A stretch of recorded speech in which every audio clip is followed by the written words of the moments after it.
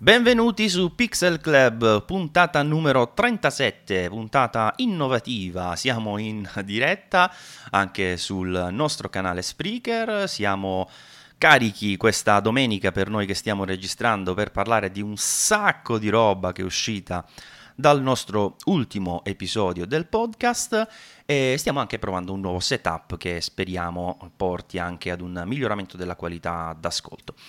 Ebbene, io sono Maurizio Natali di Saggiamente, con me c'è anche Massimiliano, ciao Max. Ciao Maurizio e ciao a tutti i nostri ascoltatori. E poi diamo un saluto anche a Mattia Gasché di Mirror Lessons, ciao Matt. Ciao Maurizio, ciao Max, ciao a tutti. Siamo innovativi e un pochino in ritardo perché insomma oggi andremo a parlare di tante cose di cui abbiamo accumulato nell'ultimo mese. Poi vabbè, diciamo che in questo mese di settembre è bello pieno e non è ancora finito. Poi insomma, puntata molto ricca, quindi a tutti gli ascoltatori prendetevi qualcosa da bere, qualcosa da mangiare, qualcosa anche di alcolico, meglio ancora perché insomma sarà tante le cose di cui parlare. Guarda, meno male che in questa puntata manca la full frame di Panasonic che si dice dovrebbe arrivare, perché quella secondo me è una bella puntata intera, io gliela dedicherò, anche da solo se non la volete fare con me, perché secondo me ci sta.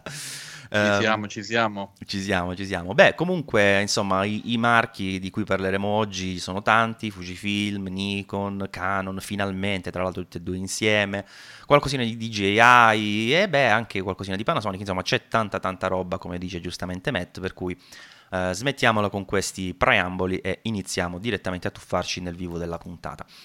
Allora, io seguo così com'è il nostro paper, che è il documento che di solito realizziamo con un elenco sommario, insomma, dei prodotti che sono usciti in questo periodo, iniziando dalla Nikon. Nikon che dopo lunghissima attesa, il mese scorso, quindi agosto, vabbè, anche nei podcast si dice sempre che non si dovrebbe dare un riferimento temporale, ma essendo queste delle novità tecnologiche sono comunque legate al tempo storico, insomma, in cui escono.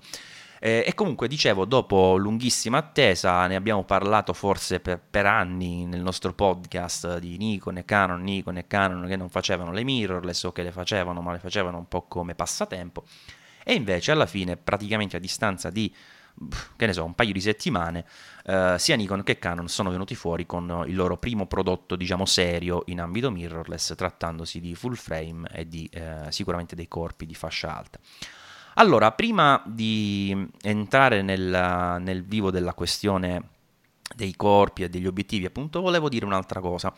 Un nostro ascoltatore, aspettate che vedo se becco il tweet, scusate, ci aveva segnalato appunto su Twitter un video che mi sono dimenticato anche di girare a voi, per la verità. Comunque era un video secondo me molto interessante in quanto andava, tra l'altro era in italiano, cosa abbastanza raro quando si tratta di video interessanti, andava a parlare della Canon, delle nuove Canon che sono uscite. Sì, lo so, stiamo parlando di Nikon, ho detto, ma il concetto è correlato, dicendo che sostanzialmente la caratteristica importante di queste nuove full frame che entrambi i brand hanno presentato è che non sono più dei prodotti come un po' tutti gli altri brand inizialmente avevano fatto, che andavano diciamo a cercare di catturare un mercato di persone che avrebbero voluto dei corpi più leggeri, insomma, le cose che si sono sempre dette delle mirrorless, no? Ma piuttosto segnano un punto di partenza per quello che teoricamente dovrebbe essere il futuro di entrambi i marchi di cui parliamo, quindi Nikon e Canon, andando prima di tutto a risolvere quello che era un po' un problema per entrambi, cioè l'attacco e quindi le limitazioni che finora avevano dal punto di vista della realizzazione di ottiche. Sappiamo infatti che Nikon si era ereditata un innesto che usa praticamente da secoli ormai, che aveva delle limitazioni in quanto proprio a diametro, e infatti appena si sono superate queste hanno subito presentato anche degli obiettivi, o comunque messo in programma degli obiettivi molto più luminosi. E anche Canon, con la limitazione, diciamo, del tiraggio e quindi l'avvicinamento della lente posteriore al sensore, progetta di fare delle ottiche molto più interessanti, poiché il sistema reflex, aggiungendo lo spazio della meccanica e dello specchio, aveva appunto delle limitazioni in quanto a risolvenza, e questa è una cosa che io per esempio non sapevo, cioè la distanza dal sensore, quindi dal piano focale alla prima lente dell'obiettivo è direttamente proporzionale, o meglio inversamente proporzionale alla qualità massima raggiungibile dall'ottica.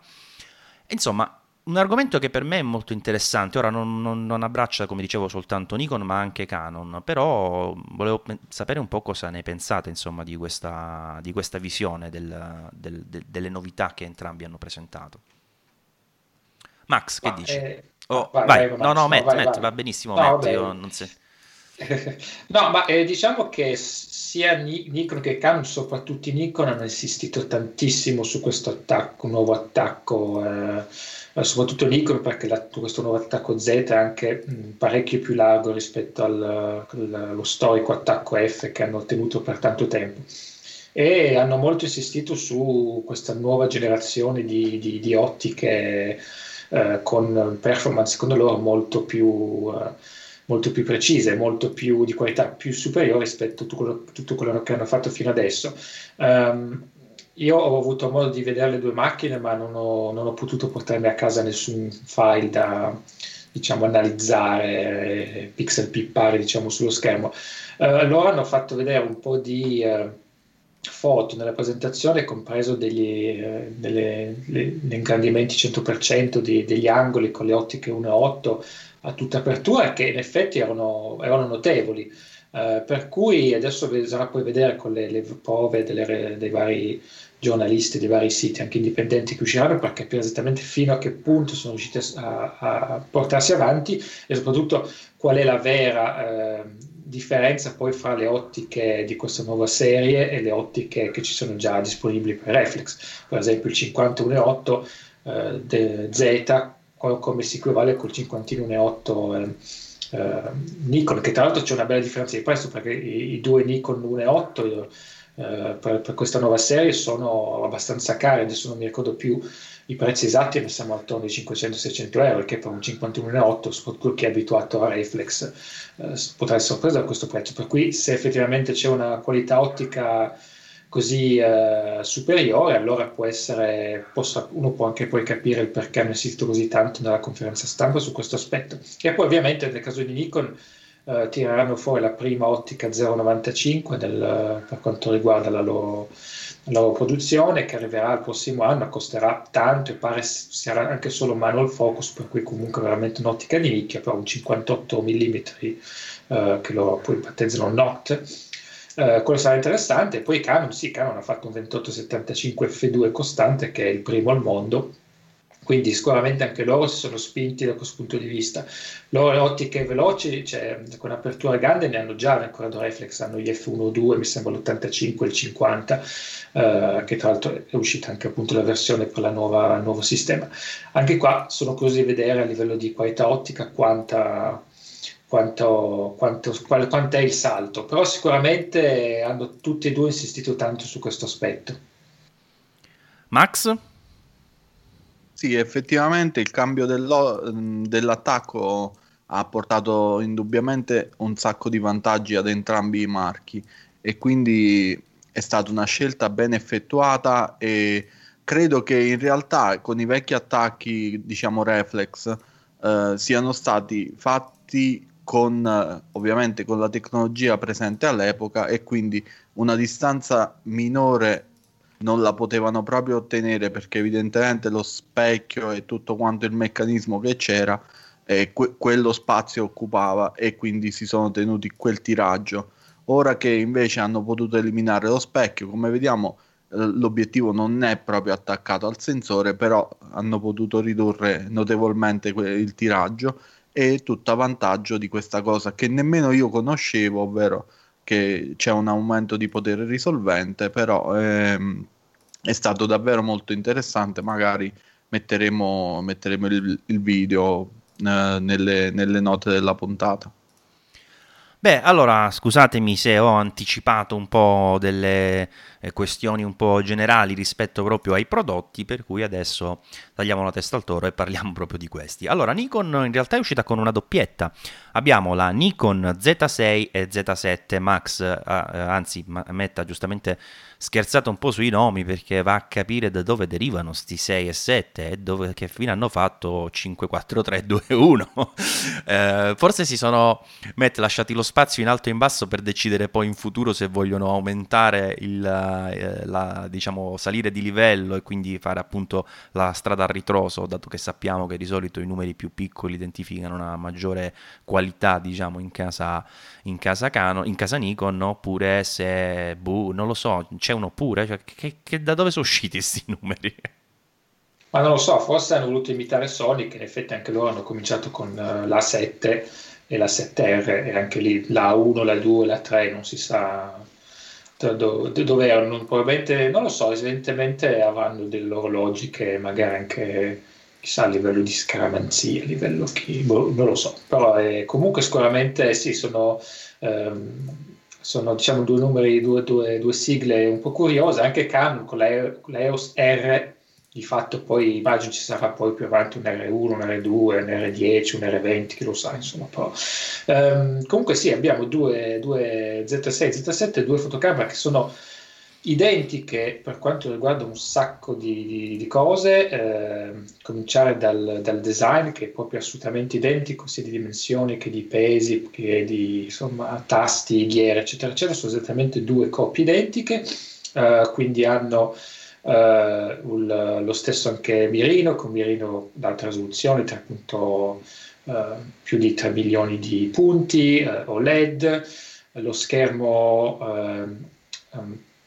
sul retro è un LCD con anche quello 2000, più di 1 milione di punti, quindi sono entrambi molto, molto definiti. C'è la stabilizzazione a 5 assi con una compensazione fino a 5 stop, sempre sto prendendo le misure SIPA, quelle insomma, che si trovano in tutte le specifiche ufficiali. C'è il nuovo processore Xpeed 6, c'è il 4K fino a 30 frame al secondo. C'è il 10 bit con l'uscita HDMI, 10 bit 4.2 per il video, tra l'altro c'è un'opzione anche di avere un vero profilo log, che loro hanno chiamato N-Log, ovviamente Nikon Log, che però non è disponibile per la gestione interna, sulla gestione esterna. Usano la stessa batteria, possono essere caricati di USB, eccetera, eccetera. Hanno il wifi, il Bluetooth e hanno anche un microfono, una porta per il microfono anche per le cuffie.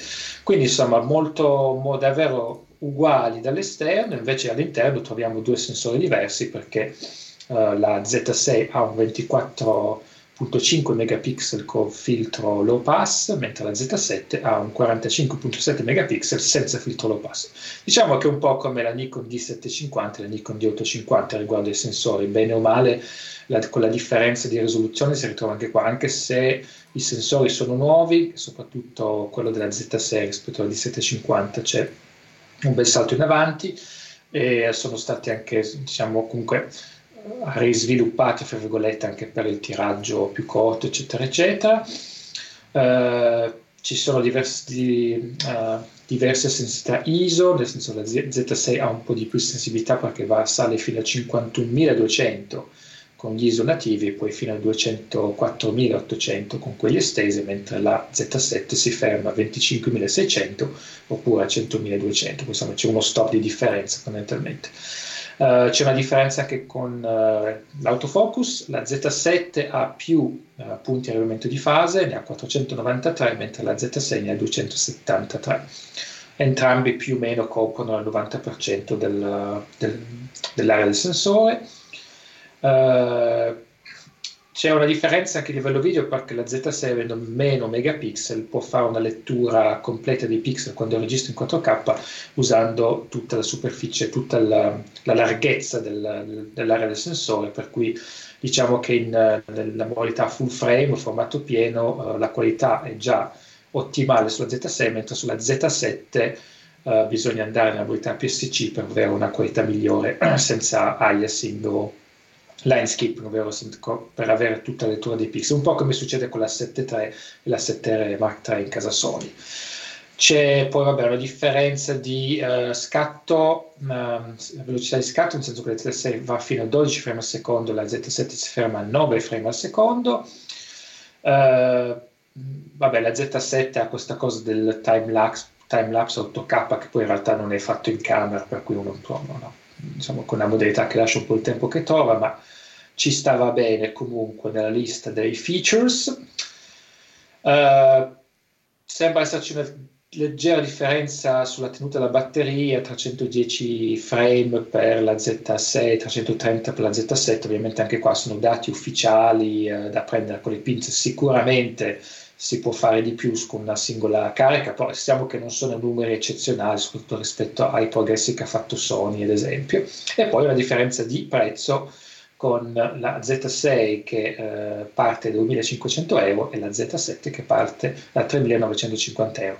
E soprattutto, da non dimenticare, entrambe hanno un solo slot di memoria. Questo ha scatenato il putiferio su internet dal lancio, per cui insomma, ovviamente avremo occasione di parlare. Insomma, questo bene o male sono le varie differenze. Max, ci dici qualcosa anche del parco ottiche iniziali e della prima roadmap? Sì, certo, praticamente Nikon contestualmente alle sue fotocamere mirrorless ha annunciato una serie di obiettivi e praticamente insieme agli obiettivi ha annunciato anche la roadmap per i prossimi 3 anni. Gli obiettivi subito disponibili sono un 35 mm f1.8, un Macro? 50 mm macro, sì, Non è macro? No, Sì. No, no. Mi Il Canon è sto macro. confondendo con Canon. Ah, giusto, ok, scusa. quindi non è macro. Scherzavo. Un 50 mm f1.8 e un 24-70 mm f4. Poi nel prossimo anno arriveranno il famoso 58 mm 095 S-Noct manuale, focus manuale, un'altra serie di obiettivi 1.8, ovvero un 20 mm e un 85 mm, la coppia dei fotografi matrimonialisti 24-70 e 70-200 f2.8 e il 14-30 mm f4. Sono stati annunciati ulteriormente altri obiettivi per il 2020, ovvero un 50 mm f1.2, un 24 mm f1.8 e il 14-24 mm f2.8. Sono tantissimi annunci, però c'è da dire che come obiettivi di partenza ci sono due fissi e uno zoom non particolarmente luminoso. E adesso non ho sotto, no, ce li ho sotto mano i prezzi perché li ha messi Mathieu e no, scusa. No, non ce li ho sotto Compro mano una i prezzi. vocale. No, yeah. volevo mettere i prezzi, ma non ci sono. Ovviamente è presente l'adattatore fra l'attacco Nikon F, che è quello vecchio delle reflex, e l'attacco Nikon Z, che è quello nuovo.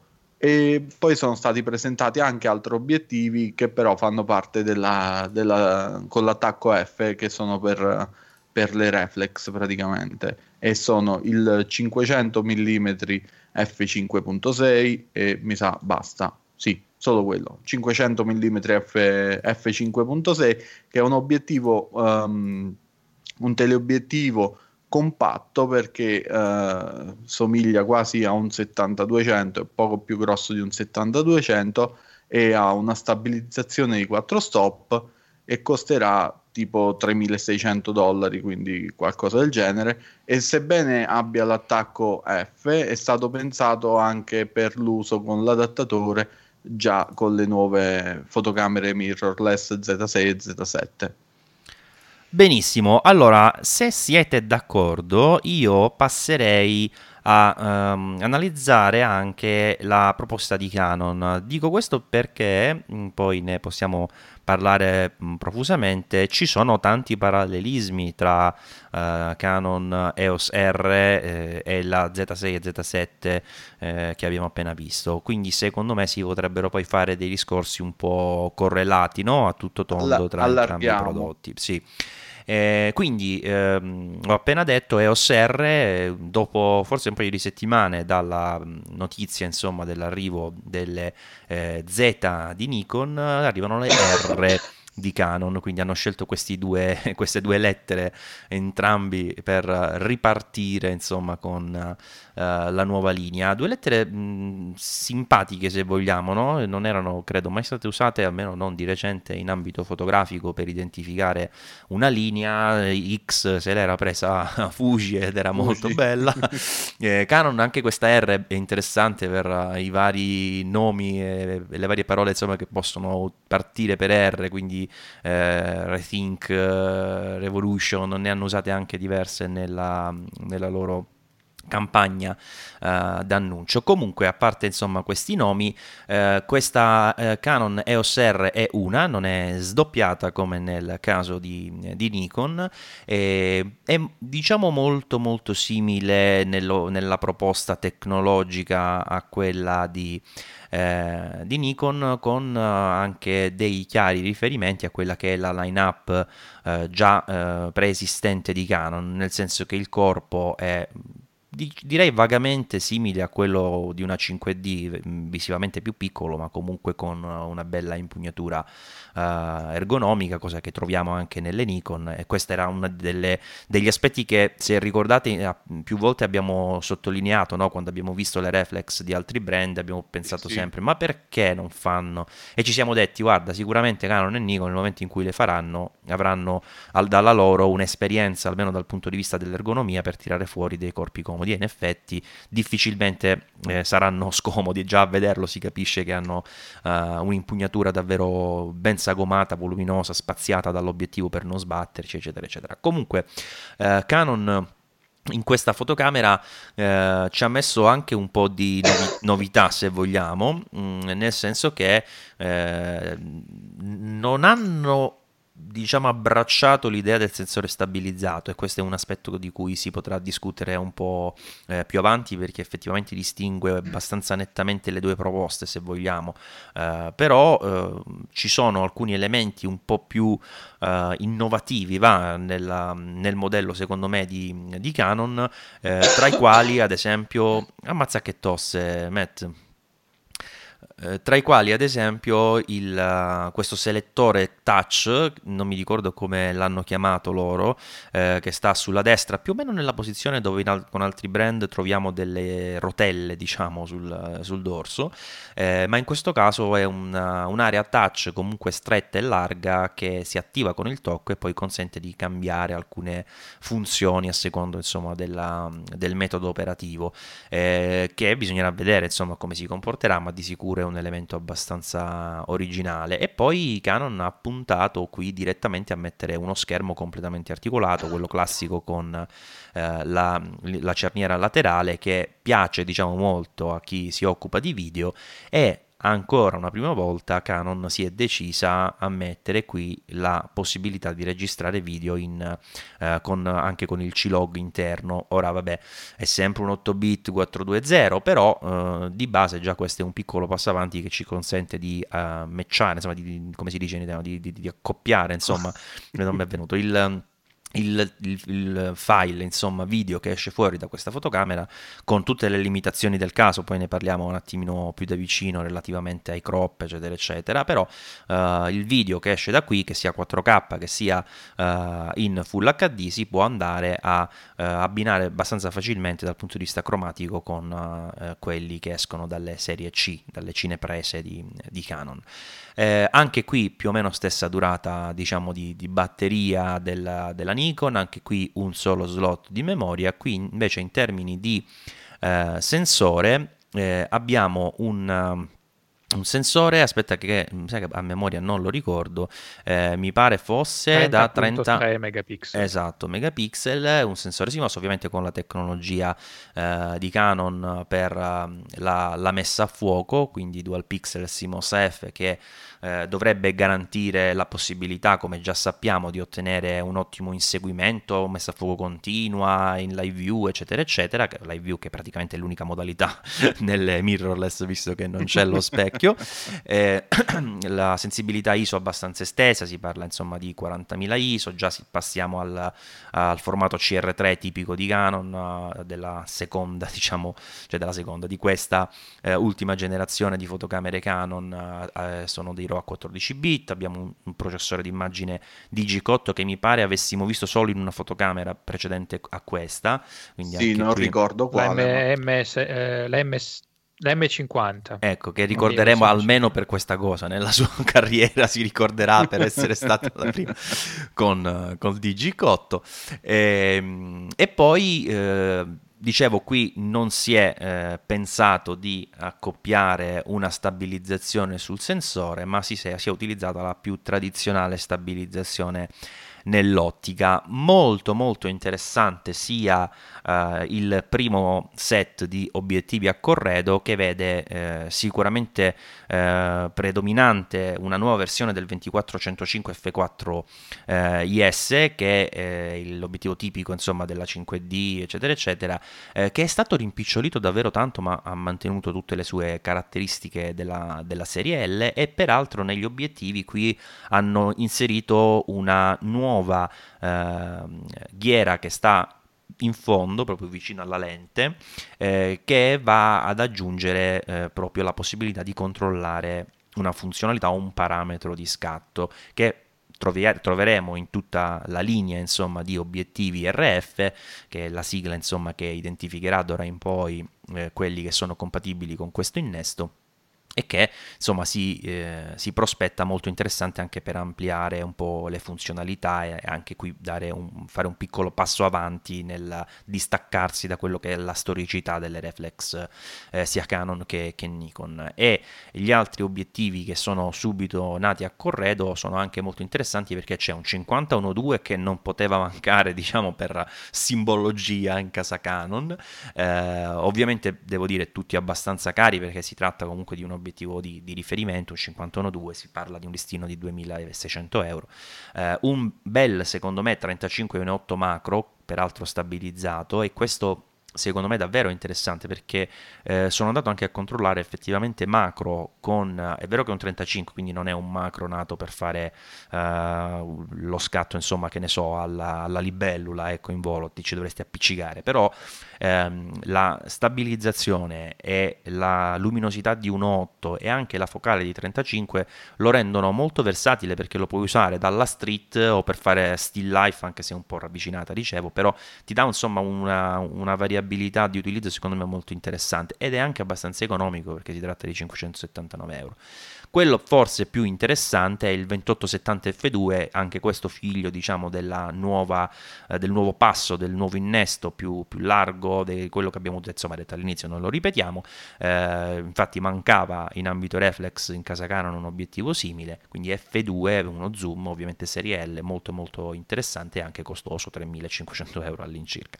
Questa diciamo è la base, e diciamo questi obiettivi ovviamente si inseriscono in una roadmap che poi si estenderà in futuro, ma è molto interessante anche il lavoro che ha fatto Canon sulla questione degli adattatori, Matt, cioè non un adattatore ma tre.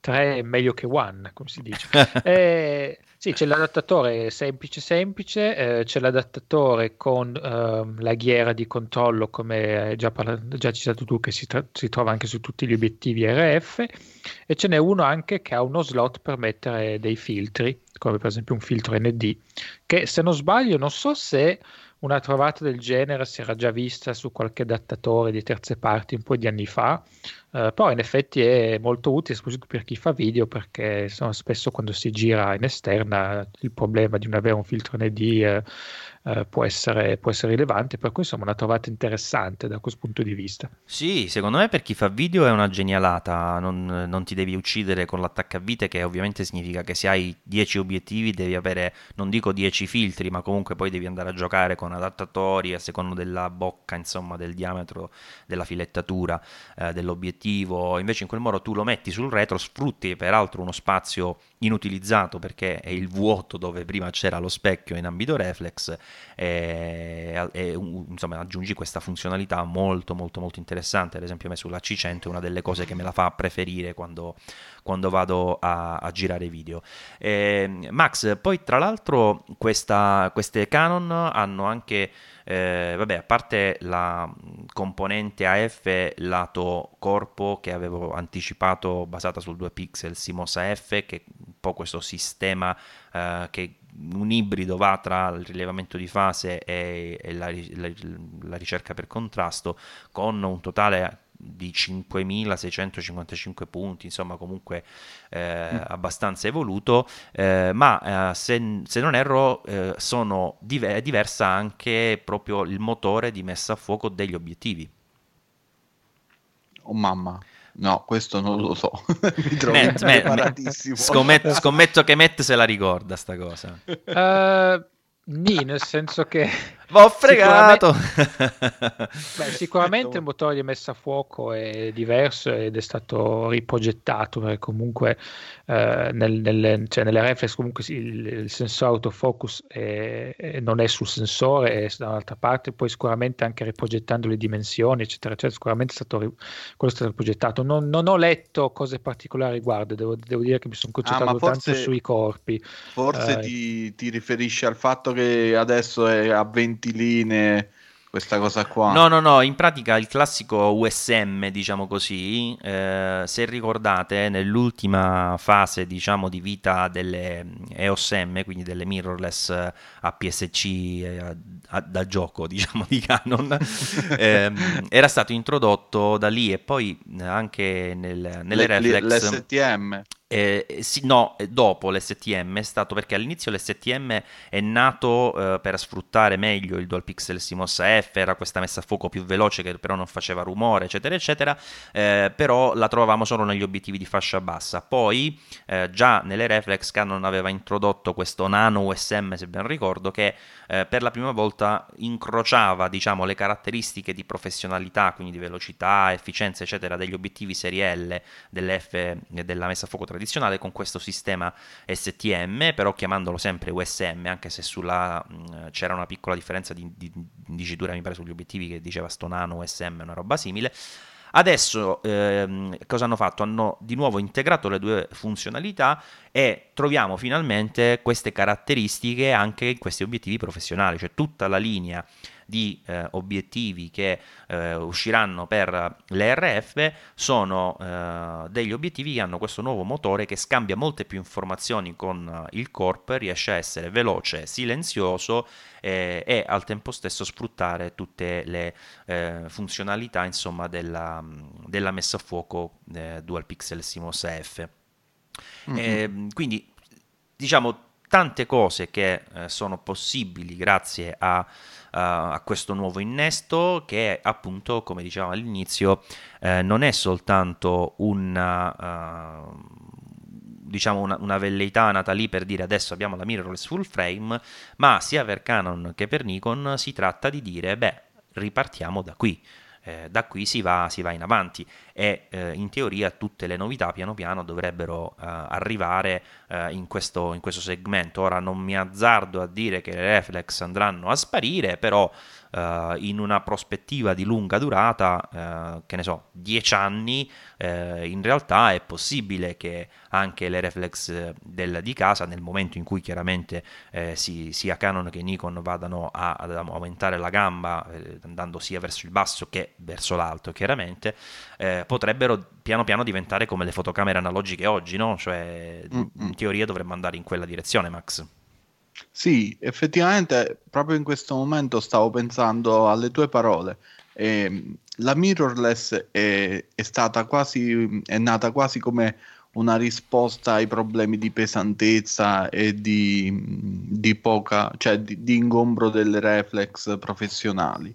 In realtà adesso, visto che coi pesi ci stiamo avvicinando, eccetera, eccetera, credo che sia proprio il vantaggio tecnologico sia per quanto riguarda il tiraggio che per quanto riguarda le funzionalità. Adesso non è più scelgo la mirrorless perché è leggera, adesso scelgo la mirrorless perché mi dà di più. E quindi effettivamente ci sta questa cosa che dici tu, che potrebbe al lunghissimo periodo portare all'abbandono delle reflex, o come sta facendo Sony. Io la reflex buona, cioè la reflex, loro hanno l'SLT, se non mi sbaglio, Sì. lo specchio traslucido. Sì. Io quella ce l'ho, sta là, chi la vuole se la compra, ve l'ho pure aggiornata qualche tempo fa, e che volete dire da me? Cacciate i soldi. Quindi fondamentalmente sì, sarà probabilmente come dici tu, ovvero piano piano queste reflex tenderanno a sparire, perché effettivamente stanno perdendo quell'appeal che avevano, quelle funzionalità, quelle cose che funzionavano meglio rispetto alle mirrorless, e non daranno nient'altro in cambio. Cioè è una tecnologia che è arrivata al fine del ciclo vitale. Matt, come non chiedere a te un punto di vista, dal momento che come rappresentante del sito Mirror Lessons hai sicuramente una visione proprio specifica sull'argomento. Ma guarda, io diciamo che vabbè, vedere ho visto solo il Nikon. Diciamo che in generale mi è piaciuto quello che ho visto da entrambe le macchine, però ho un po' di riserve, per cui sono poi curioso di con mano veramente capire fino a che punto questi nuovi prodotti sono interessanti. Eh, io la vedo un po' cioè per me in queste macchine c'è un mix di comunque sicuramente evoluzione per quanto riguarda i brand presi singolarmente, come abbiamo già parlato, il discorso ottiche. C'è secondo me anche una questione di marketing per un po' frenare l'ascesa di Sony, e magari la volontà o l'interesse che tanti utenti, anche Canon e Nikon, cominciavano ad avere verso i prodotti Sony. C'è forse anche la volontà di dire ok, adesso ci siamo anche noi nella partita in maniera più seria. Dopo, insomma, Nikon con la serie 1 non ha avuto tanto successo, come sappiamo. Canon con la serie APS-C e FM, insomma, ha giocherellato. Matt, scusa, sempre su Sì, questo vai. argomento, per ampliare un po' la tua risposta, come la vedi anche per entrambe le case il posizionamento di prezzo? Di Canon non l'abbiamo detto, si parla di 2620 euro con adattatore, ed entrambi i corpi hanno, se vogliamo, questi virgolette limiti che abbiamo già citato, relativi sia alla durata della batteria sia al singolo slot. No, e basta, non mi pare che ce ne siano altri, perché il battery grip c'è, quindi poi Il per video. e il video, sì, beh, il video anche, quindi insomma ci sono tutte queste cose. Come le vedi? Ma allora, vabbè, la Z6 a 2500 è un po' più cara della 7 Mark III, e la Z7 a 3900 è più cara della 7R Mark III, quindi diciamo e la EOS R è 2600, quindi un po' lì a metà, insomma. Comunque la 7 Mark III è quella che costa meno, quindi diciamo che se le riportiamo alla concorrenza di Sony, al momento sono più care. Se le riportiamo al prezzo invece degli equivalenti, per modo di dire, reflex, quindi 5D Mark IV, di 750, di 850, invece mi sembrano, se non sbaglio, sono un po' meno care. Quindi secondo me hanno cercato di trovare un prezzo un po' lì nel mezzo.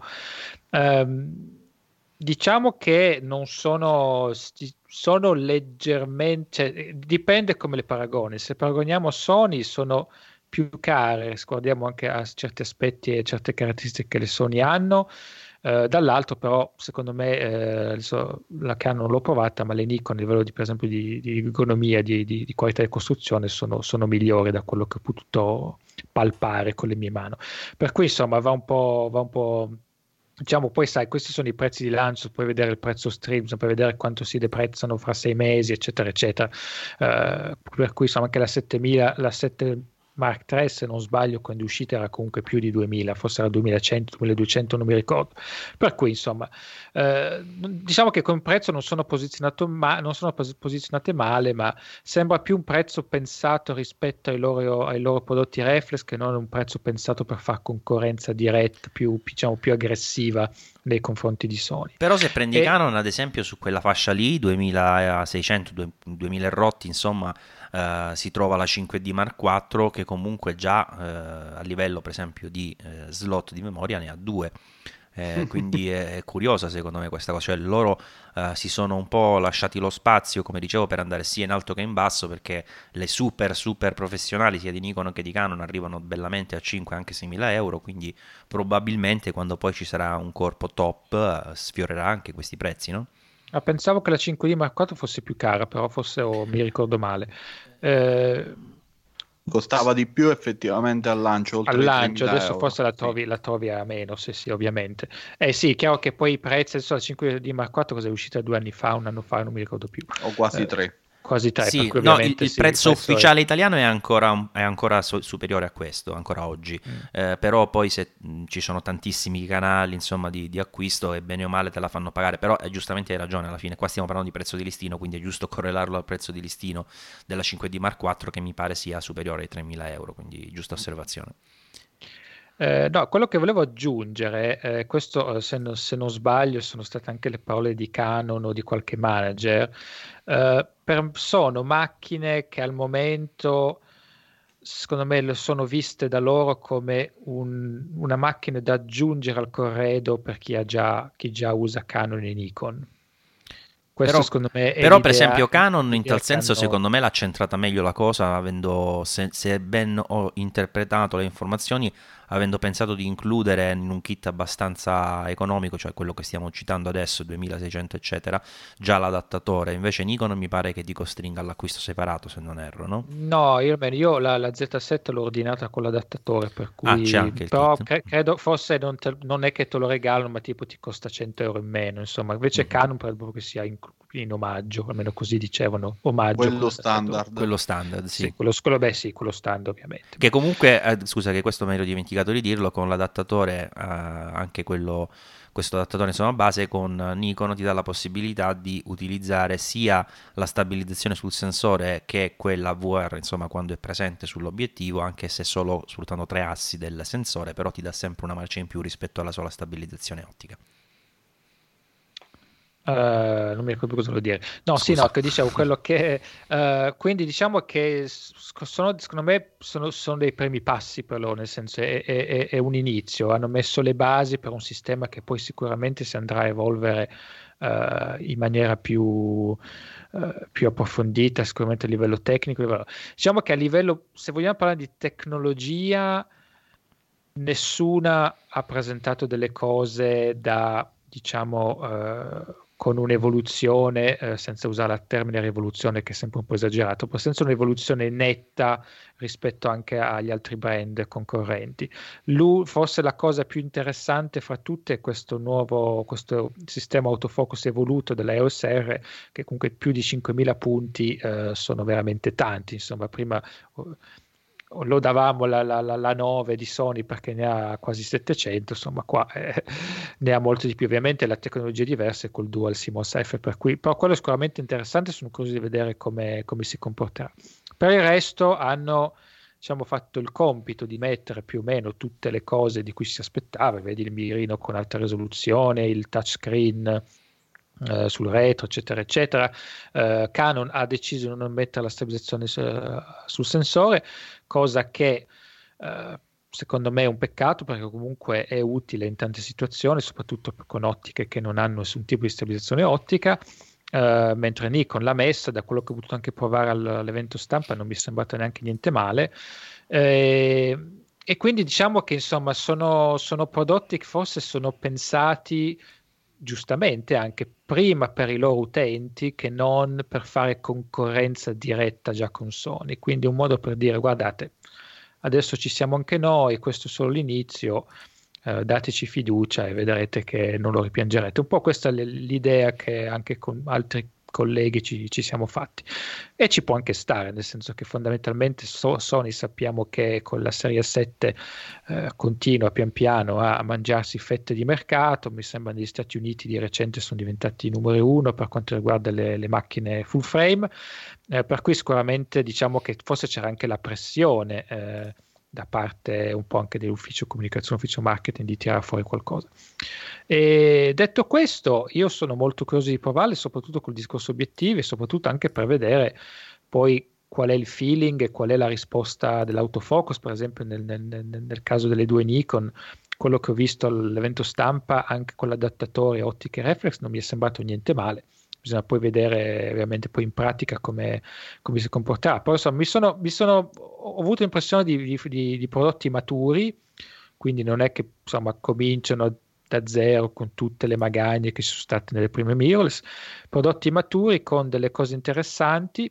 Però ecco, sicuramente sarò poi curioso di vedere la risposta di Sony, che arriverà da qui anche al prossimo anno da un punto di vista prettamente tecnico. Ovvio, dal punto di vista di ergonomia e di savoir-faire nel progettare fotocamere comode, sicuramente Canon e Nikon hanno un vantaggio. Cioè, io le Z6 Z7 le ho tenute in mano per un paio d'ore e insomma le ho trovate comode, l'impugnatura sicuramente decisamente più grande, decisamente più comoda della serie 7, soprattutto con ottiche grandi. Ho avuto modo di provare questo nuovo 500 mm che è bello compatto tra l'altro, ed è effettivamente insomma, quindi da questo punto di vista hanno sicuramente fatto un buon lavoro, ma era il minimo di cui ci aspettavamo, e che non potevano sicuramente sbagliare il corpo da questo punto di vista, considerando anche il tipologia di utenza che hanno. Il discorso del singolo slot, visto che se ne è parlato anche tantissimo, per me è stata una scelta puramente di marketing, ovvero Canon e Nikon non sono stupidi, sanno benissimo che i loro utenti professionisti ne vogliono due, perché fanno reflex professionali da anni, sanno benissimo che cosa vogliono i professionisti, e sanno benissimo che mettendo solo uno slot è un prodotto che può anche interessare il professionista come secondo corpo, ma sicuramente non c'è il rischio che lo vadano a sostituire a qualsiasi altra cosa. Per cui secondo me non è tanto solo una scelta di limite tecnico, soprattutto per la Canon, perché comunque usa la scheda SD, per cui sicuramente il posto per metterne due, se si sforzavano, lo trovavano. Nikon ha scelto il formato XQD, che è comunque una scheda più larga, per cui lì forse metterne due era un problema. Potevano scegliere la scheda SD e metterne due, hanno fatto quella scelta lì, secondo me un po' forse per marketing, un po' perché questo formato è da un po' che insomma lo promuovono anche mi sembra su altre macchine, per cui diciamo che insomma diciamo che sono prodotti pensati come un inizio soprattutto per tranquillizzare, se vogliamo così, i propri utenti. Diciamo adesso facciamo sul serio anche la tua mirrorless, e allo stesso tempo però diciamo fare un passo alla volta, non rischiare di scombussolare troppo il loro mercato interno, ma io lo vedo così. Però Sì, diciamo Max, che penso che saranno riuscite entrambe. Max, quindi il punto che solleva Matt qui è: iniziatevi a comprare questa, assaggiate le nostre mirrorless full frame, l'anno prossimo vi esce il corpo serio e quindi poi ne comprate un altro. È sempre l'anno prossimo, sarà sempre l'anno prossimo. Effettivamente, se ci pensiamo, il discorso di Matt non fa una piega, cioè è davvero fila liscio e scorrevole. Però cavoli, stiamo aspettando. Cioè, Panasonic è arrivata alla GH5 e Sony ha fatto 3 generazioni di mirrorless full frame.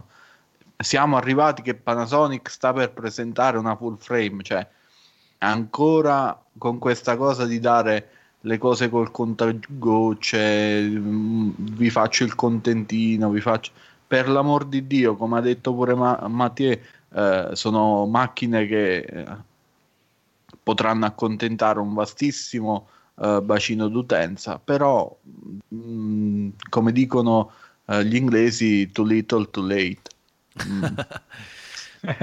Vero, vero. Senti, Matt, chiedo a te una cosa, una curiosità più che altro. Confermi anche tu la mia impressione che non sia un caso che dopo tutta questa attesa, come giustamente dice Max, sia Nikon che Canon siano uscite con i loro prodotti di partenza, diciamo, o di ripartenza in ambito mirrorless con praticamente nessuna, anzi un paio di settimane insomma di distanza, che potremmo considerare un non nulla, insomma. Ma sì, in effetti è un po' curiosa la cosa. Non mi sorprende, può essere che adesso magari alla fine questi sono progetti che comunque erano già lì pronti e hanno aspettato di vedere, vediamo chi esce per primo e poi noi seguiamo a ruota.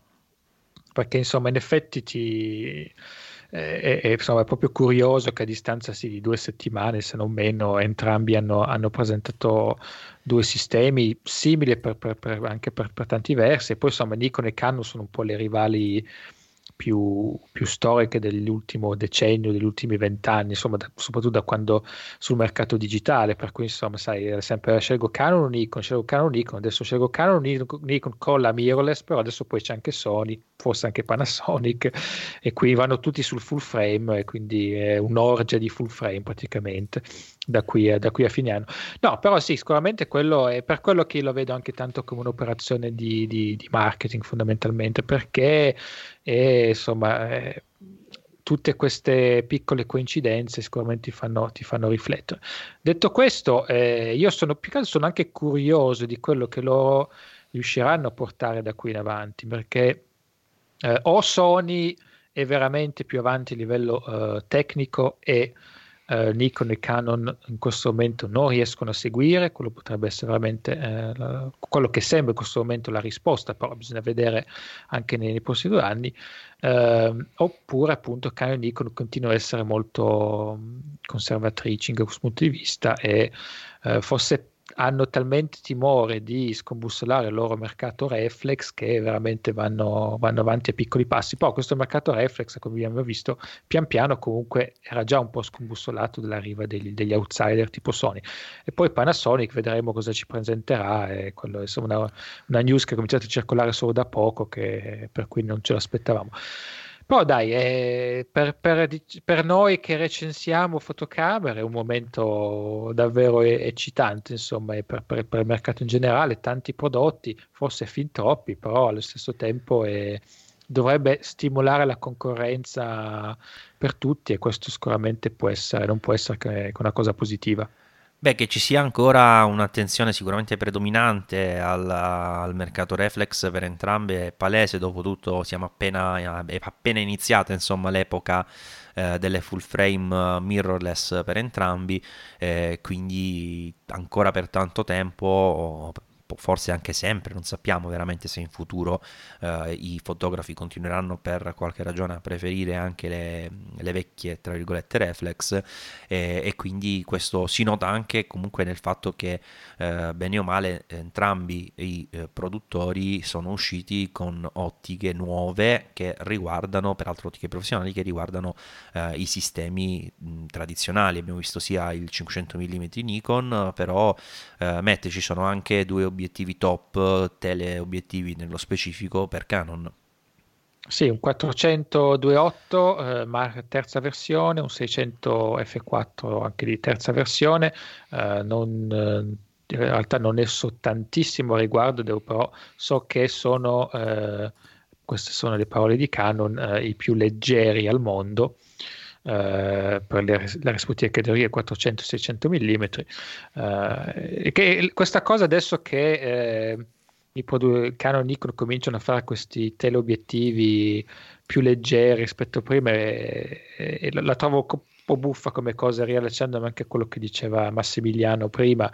Insomma, il mondo mirrorless è un po' cominciato con l'obiettivo di proporre macchine obiettivi più piccoli, meno pesanti, e adesso che invece si sono ingranditi per forza di cose, si sono più avvicinati di più alle dimensioni e ai pesi reflex, dall'altro lato i produttori reflex fanno degli obiettivi più piccolini o più leggeri. Insomma, sembra che i due mondi pian piano si stanno avvicinando, stanno per unirsi in un'unica cosa. Però insomma, questo per quanto riguarda questi due obiettivi, non ne so tantissimo, ma nel senso che non ho letto più di tanto, non ho neanche trovato i prezzi italiani, però comunque parliamo di un 400 2.8 a $12.000 e un 600 f4 a $13.000. Insomma, sono, diciamo, gli aggiornamenti i classici obiettivi che si vedono a bordo campo di Champions League, o per chi fa avifauna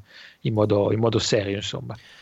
Guarda, a tal proposito metto nelle note dell'episodio un articolo che ho scritto qualche tempo fa che dice, titola così: smettiamola di dire che le mirrorless sono più piccole delle reflex, giusto per mettere la questione, secondo me, nella prospettiva che personalmente reputo corretta relativamente al discorso dimensioni e mirrorless, ovvero che in realtà la mirrorless di per sé, lo sappiamo, si caratterizza per l'assenza dello specchio, quindi senza specchio non c'è ovviamente anche tutta la parte che fa risalire lo specchio, insomma tutta quella parte di meccanica che abbiamo solitamente nelle reflex davanti al sensore. Ma a parte quello, che possiamo considerare quindi qualcosa che va ad incidere solo sul tiraggio, quindi dallo spazio, come abbiamo detto già più volte anche in questa puntata, dal piano focale fino alla prima, diciamo, lente posteriore dell'obiettivo, a parte questo non c'è motivo per cui le mirrorless possano essere più piccole delle reflex. Semplicemente è stata una, se vogliamo, necessità di marketing, nella prima fase della vita delle mirrorless, poiché si doveva, diciamo, cercare anche una collocazione nel mercato appunto per questi prodotti, e la maggior parte, diciamo, dei produttori, essendo prodotti comunque non nati inizialmente per coprire la fascia alta di mercato, hanno puntato a questo aspetto della compattezza per riuscire, diciamo, a identificare o comunque a dare un plus, insomma, a questi prodotti. Però oggi che non abbiamo più questa necessità, cioè le mirrorless sono riconosciute come fotocamera a tutti gli effetti, alle pari delle reflex, c'è chi le preferisce anche per alcune loro caratteristiche, non c'è più, diciamo, la necessità di andare a giustificare con il discorso dimensioni la scelta, diciamo, di una mirrorless su una reflex, e al tempo stesso il fatto che oggi come oggi parliamo per molti produttori di full frame, e quindi la dimensione del sensore incide direttamente anche sulla dimensione delle ottiche, e quindi queste sono tecnologicamente più o meno pari, no, a quelle delle reflex. Se le vediamo adesso più piccole è solo perché si sono un po' impegnati, diciamo, i vari produttori nel passaggio come Canon alla mirrorless di rendere più compatti anche gli obiettivi, ma di base, lo ripeto perché questo secondo me è il punto fondamentale, non c'è un motivo per cui una mirrorless debba essere necessariamente più piccola, anche perché quello spessore, diciamo, di cui parlavo prima, dove c'è lo specchio, in realtà viene quasi sempre compensato dalla parte dell'impugnatura sporgente, per cui in realtà si tratta veramente di un non nulla. Il fatto che siano più piccole le mirrorless, come ad esempio le Panasonic o le Olympus, lì è motivato da queste, che poi più piccole relativamente, perché le Panasonic per esempio della serie alta sono abbastanza voluminose, o anche le Olympus, tipo le M1 Mark II, abbastanza importante nella sua fascia, però lì abbiamo un sistema che proprio grazie al sensore più piccolo e nelle ottiche che ha il vantaggio di portabilità, perché un intero kit Panasonic io lo tengo in uno zainetto piccolo, in una borsetta piccola, con le stesse focali su una full frame, a prescindere che sia reflex o mirrorless, necessariamente ti va ad occupare molto di più. Quindi ecco il punto, lo ribadisco, non c'è più un motivo di marketing, diciamo, per cui si debba vendere la dimensione compatta, ma si tratta ormai di andare a parificare la qualità, e quindi con i sensori più grandi più o meno ritorniamo agli stessi ingombri. Non fa una piega, Non fa proprio una piega, proprio così, è proprio vabbè. No, ma vabbè, poi sai, il discorso anche che comunque il sistema mirrorless moderno lo conosciamo, è cominciato con la serie 4 terzi. All'inizio c'erano le pen e poi la G1 Panasonic, che comunque erano piccole, con obiettivi piccoli, per cui l'idea della mirrorless piccola ce la siamo fatti soprattutto lì. Poi è uscita Sony con il sistema PSC Next, ed anche lì i corpi erano molto piccoli.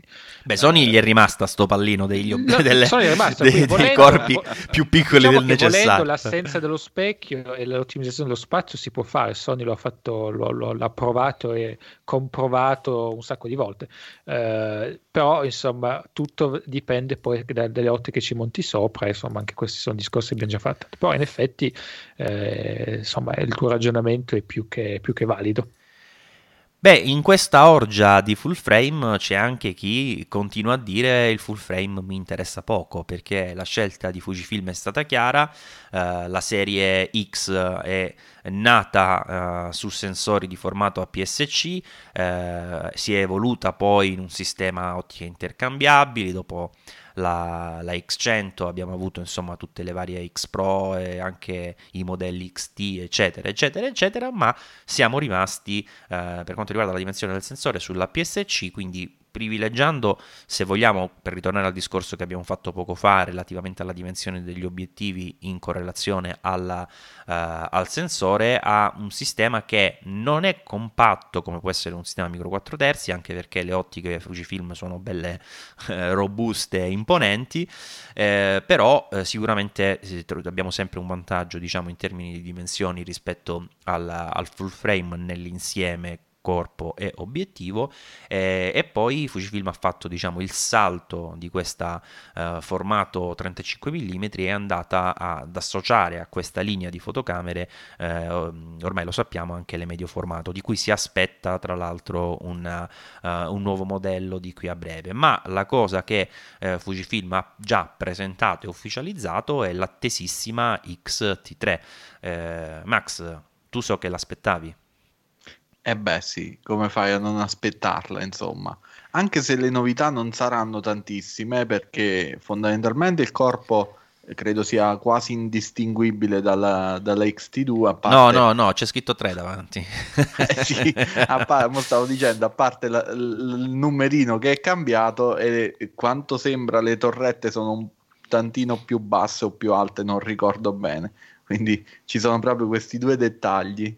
Ma un po' come è successo anche fra la XT1 e la XT2, non c'era tantissima differenza. Quindi il corpo resta lo stesso, ma cambia il sensore e cambia il processore. E il sensore viene non tanto i megapixel che cambiano perché passano da 24 a 26, ma guadagna la retroilluminazione e è proprio uno step in più perché si passa dall'X-Trans CMOS 3 all'X-Trans CMOS 4 e con questo cambia tutta una serie di cose, fra cui l'ISO nativo che passa da 200 a 160, e questo consente di ottenere tutta una sequenza di guadagni sugli ISO, sulla pulizia delle immagini, eccetera eccetera. Mi ricordo questa cosa la sottolineavi anche nel nostro canale Pixel Club Live Beta, vi ricordo il link t.me/pixelclub_live, poiché incide non soltanto, ecco, non sono solo i 40 ISO, i 400 scusa ISO di, no 40 ISO di differenza base, ma questo incide anche poi sulla sensibilità che viene utilizzata di base per la registrazione video in log, per esempio. Sì, sia per il log che scende da 800 a 640 ISO e quindi qua è una bella discesa, ma anche per le foto scattate in gamma dinamica 400%, anche qui scende da ISO 800 a ISO 640. Che sarebbe, per capirci, 160x4, ecco, giusto per far capire perché c'è questa correlazione diretta e prima era invece 200x4. Sì. Che poi scusa ancora, in realtà non è per 4 ma è per 2x2 per 2x2, esatto, sì. È al doppio quadrato, esatto, è alla terza, ok, è alla terza, ce la possiamo fare, insomma, va. Per 2x2 è alla terza, ok. In matematica non andavo benissimo, si capisce, insomma. Comunque, a parte le pochissime novità che sono il sensore e il display che adesso ha guadagnato il touchscreen e il mirino ha guadagnato la risoluzione della XH1 e il refresh rate della XH1, quindi effettivamente sono dei piccoli miglioramenti a tutto tondo. Fujifilm ha dato ampio spazio al video in questa X-T3 perché per prima cosa ha inserito il jack per il monitoraggio audio sulla camera e non più sul battery grip, quindi adesso la X-T3 ha sia l'ingresso per il microfono che l'uscita cuffie. Inoltre hanno reso disponibile il file log in camera, ma questo l'avevano fatto già con la X-T2, però con il firmware, solo che adesso c'è la possibilità di registrare in 10 bit 420 in camera sulla SD, oppure si può alzare l'output fino a 10 bit 422 ma con l'HDMI, e registra fino in 4K 60 fotogrammi al secondo. Che mi pare sia una prima per le APS-C, se non erro, Matt, giusto? Ma è una prima, credo in generale, 60 frame al secondo in 10 bit interno. Scusa, è vero, no, parlavo del 4K 60 fotogrammi al secondo a parte i 10 bit. Perché finora, No. finora c'era i 60 fotogrammi al secondo di Panasonic, però la micro 4 Sì. terzi, come APS-C mi Come pare che sia la PSC, prima. forse sì. Sì, perché Sony si ferma con la 6500 al 4K 30 fotogrammi al secondo. Esatto, sì sì. Sì, Scusa quindi è per una l'interruzione. primizia, sì, non me ne ero accorto effettivamente di questa cosa qua. Cambia anche un'ultima cosa, ovvero la modalità boost adesso è attivabile anche senza il battery grip, quindi la macchina è più prestante, consuma anche di più, pure senza il battery grip. Che ricordo si chiama E, Vertical Power Booster. Che figata. e, e continua a mantenere questo strano nome anche nel caso della XT3. Oh, Ovviamente, scusa, sto parlando sopra troppe volte, vai, continua. no, figurati. Stavo dicendo, i prezzi italiani sono usciti, parliamo di 1529 euro per il solo corpo oppure 1939 euro per la versione kit con 1855 mm f2.8.4. A questo punto mi volevo un attimo riallacciare al discorso prezzi che avete fatto tu e Matt. Ok, prima di questo però ti devo Sì, interrompere, però questa vai. volta ti avviso, perché nelle note dell'episodio troverete anche un link a un tale sito nominato Mirrorless Comparison, non so se qualcuno lo ha mai sentito, ma è correlato a un altro sito che non so se avete mai sentito che si chiama Mirror Lessons, qua qualcuno fischiano le orecchie, perché c'è una comparazione che ha pubblicato Matt su questi due modelli XT2 e X3 molto molto esaustiva, non che Max nella sua sintesi non sia stato già più che efficace, ma qui troverete proprio punto per punto l'analisi che va ad analizzare, che ne so, la messa a fuoco e si passa da 117 punti nella griglia a 425 per rilevamento di fase, mi pare questi siano di contrasto, mentre quelli di fase che sono più centrali si passa da 91 a 325, giusto per dire una cosa.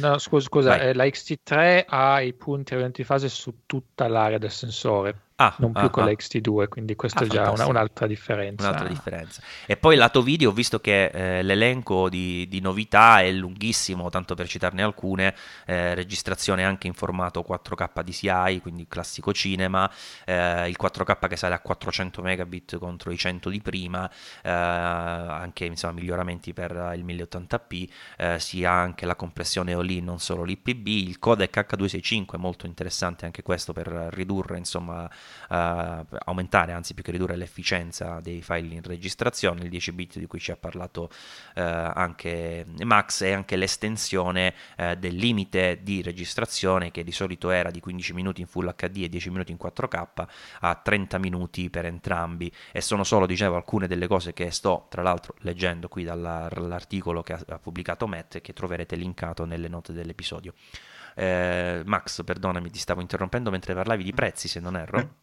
Sì, stavo parlando di prezzi, però mi hai fatto venire in mente che Vai. ho saltato anche le novità velocistiche, perché questa fotocamera sarà in grado di scattare fino a 30 fotogrammi al secondo in modalità crop, fa un piccolo crop sul sensore e scatta con l'otturatore elettronico a 30 fotogrammi al secondo, oppure senza la modalità crop arriva a pareggiare la Sony con i 20 fotogrammi al secondo. Quindi effettivamente tante piccole novità, anche se il corpo resta lo stesso, oppure il doppio slot SD adesso sono tutte e due in standard UHS-2, insomma la roba è tanta, però Fujifilm ha preferito Ma sai che mi pare che già nella XT2 fossero entrambi no, Sicuro? uno sì e uno no, e l'ho provata io. Ah, giusto.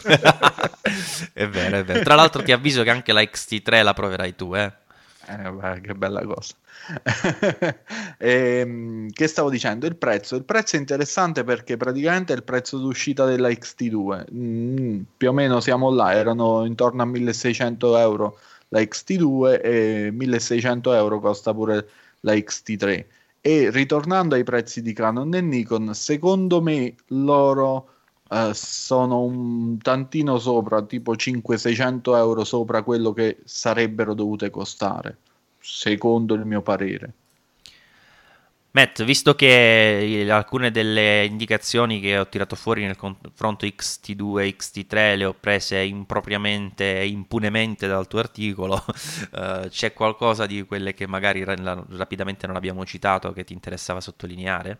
Sì, volevo approfondire, la prima cosa volevo approfondire sono i 30 frame al secondo con la modalità crop, perché la cosa interessante è che lo fa con mantenendo il live view sul mirino o sullo schermo LCD, per cui vedi quello che sta accadendo realmente invece di vedere una sequenza delle foto appena scattate. Più come l'Alfa E 9, insomma, va l'unica che a questo momento è proprio esatto, uguale fino all'Alfa adesso 9. l'Alfa 9 era l'unica ad avere questo tipo di tecnologia e adesso la XT3 diventa la seconda mirrorless capace di fare una roba del genere, ovviamente Posto che io senza oscuramenti. ribadisco, Matt, che Vai. secondo me questa è una questione, scusate il gioco di parole, di lana caprina, perché soprattutto quando scattiamo a 30 fotogrammi al secondo, o che stai vedendo la fotografia catturata, o la fotografia o l'immagine poco prima della cattura, o meglio, al momento della cattura, cioè si tratta di differenze che giocano nell'ordine di 1 su,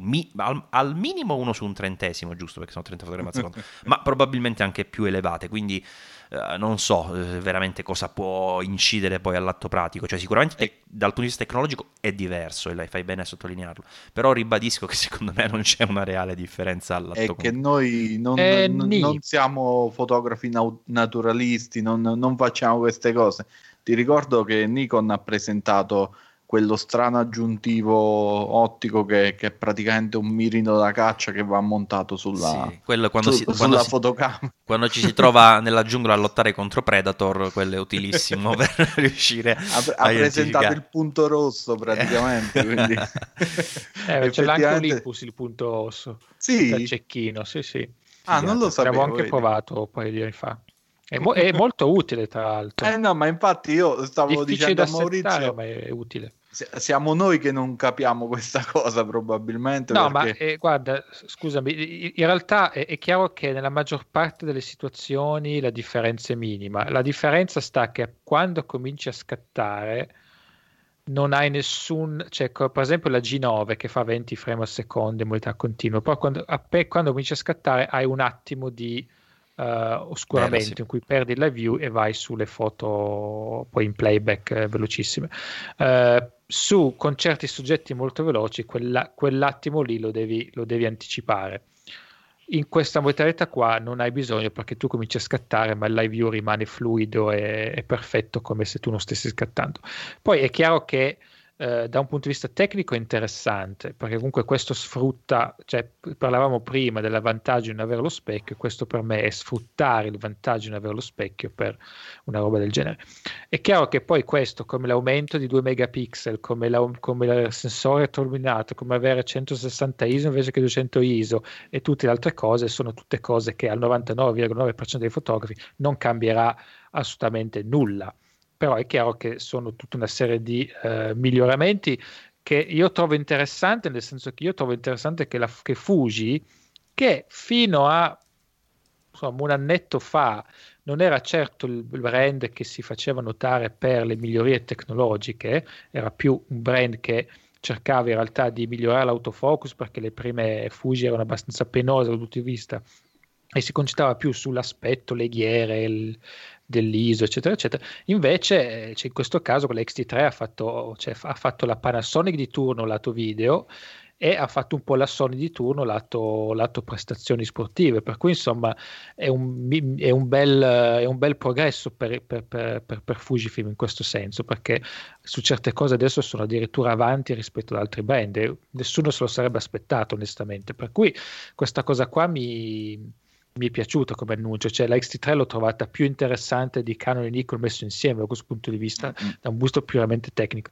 Poi è chiaro che 20 frame al secondo sono tante foto che poi ti devi selezionare a casa e poi cominci a nominare i vari santi, per cui voglio dire, è chiaro che serve solo in determinate situazioni, però è un altro passo avanti dal punto di vista tecnico. Poi ragazzi, sti qua devono vendere, quindi in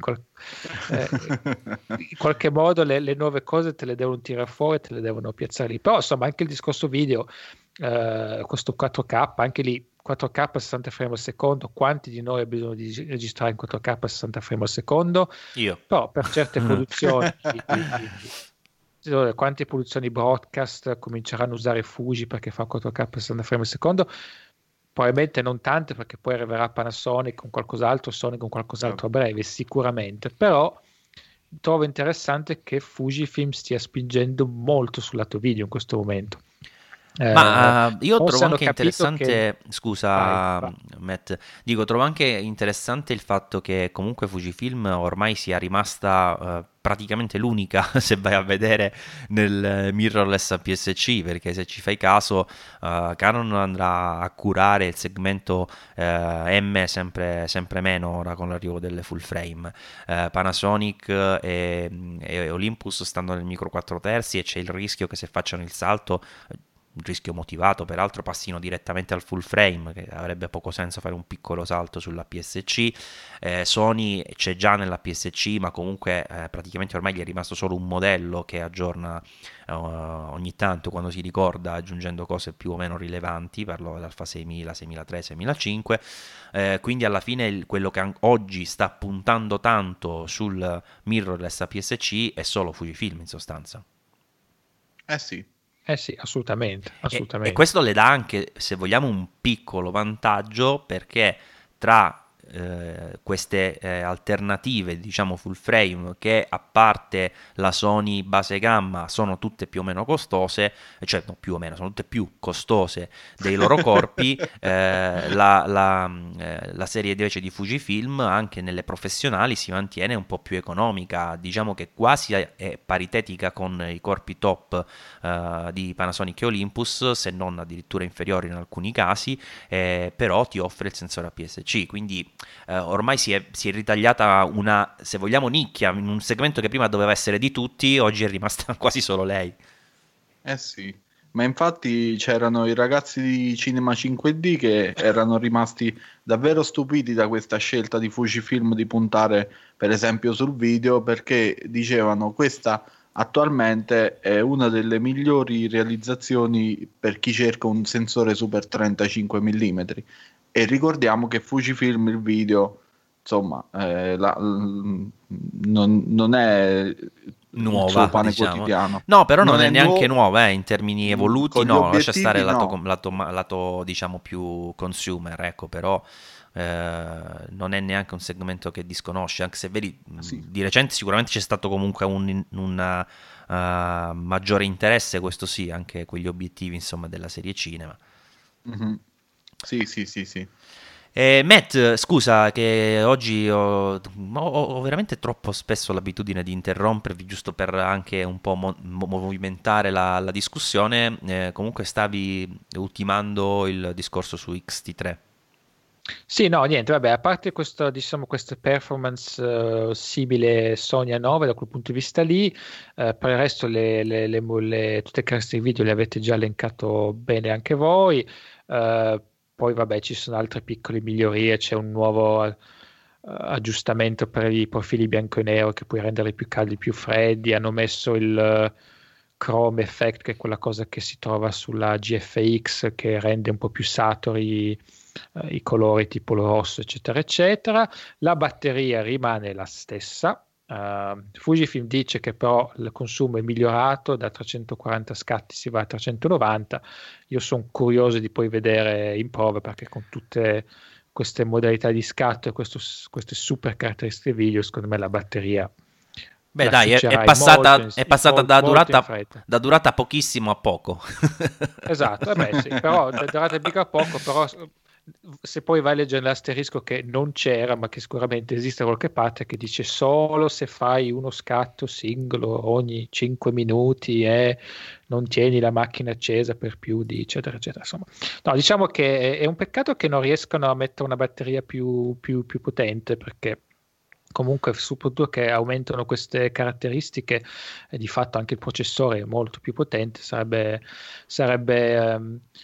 insomma una cosa sicuramente piacevole. Però al di là di questo, io riflettevo anche un po' su questa povera XH1, che è stata un po' lanciata, vabbè, con la prima macchina col sensore stabilizzato in casa Fujifilm, poi è stata lanciata anche come la macchina adatta a fare i video, è durata quel po' di mesi, poi è arrivata l'XT3 che con con una scivolata sgambetto potente l'ha scalzata via da questo punto di vista in un batter d'occhio, per cui sarò curioso poi di vedere come Fuji continuerà la sua linea, e tra l'altro se prendiamo in considerazione anche la serie X Pro, queste 3 linee, perché insomma la XH1, allora la XH diventa quella col grip più comodo e col sensore stabilizzato, la XT diventa quella per i video e poi la X Pro è quella per i puristi che amano il mirino ottico, insomma, per cui secondo me no, Max, Matt, secondo me qui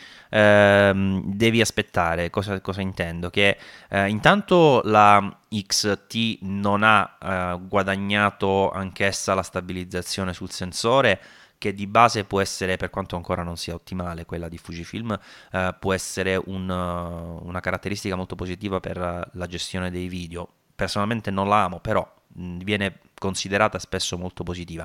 E in più c'è un aspetto, la X3 è uscita adesso, ma quanto ci ti vuoi giocare che datole il tempo di raccogliere tutti i preordini e gli ordini necessari, Fujifilm annuncerà che le stesse funzioni video verranno parificate con un aggiornamento firmware sulla XH1? Non lo so, perché l'hardware è diverso sulla XT3, sensore diverso, processore nuovo, e non so quanto riusciranno a portare sulla XH1. Anche questo è vero, però, perché di solito queste cose succedono a parità di hardware, hai ragione. Però vediamo, perché se lo fanno sono dei geni, e se riescono a farlo sono dei geni, ma a un certo punto proprio ti dici, vabbè, ma allora dice un giochetto strano dietro. No, però secondo me no, scherzi a parte, secondo me l'hardware, essendo completamente nuovo, dubito. Magari riusciranno a mettere qualche cosina, ma insomma... Sì, qualcosa mettono. Secondo me sicuro. Sì, qualcosa la metteranno. Sicuro.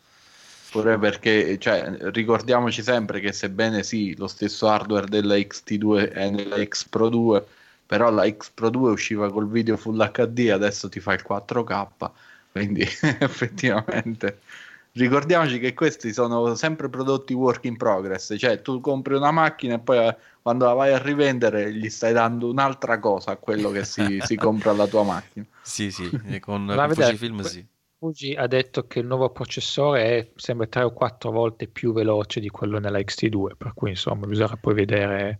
Qualcosa riusciranno a mettere, ma non credo che riusciranno a mettere le cose più salienti. Ma vogliamo pure dire una cosa che fin qui non abbiamo sottolineato, ma che secondo me è abbastanza palese, ovvero che a parte Canon, che con il discorso Dual Pixel si mostra F, bene o male ha una tecnologia proprietaria, no? Per quanto riguarda i sensori, ma ormai praticamente tutti si fanno fare i sensori da Sony, perché sia Nikon che questa Fujifilm secondo me sono sensori Sony, anche questa la sigla BSI non è un caso, insomma, che si trovi in questo nuovo X-Trans 3 o 4 della XT3.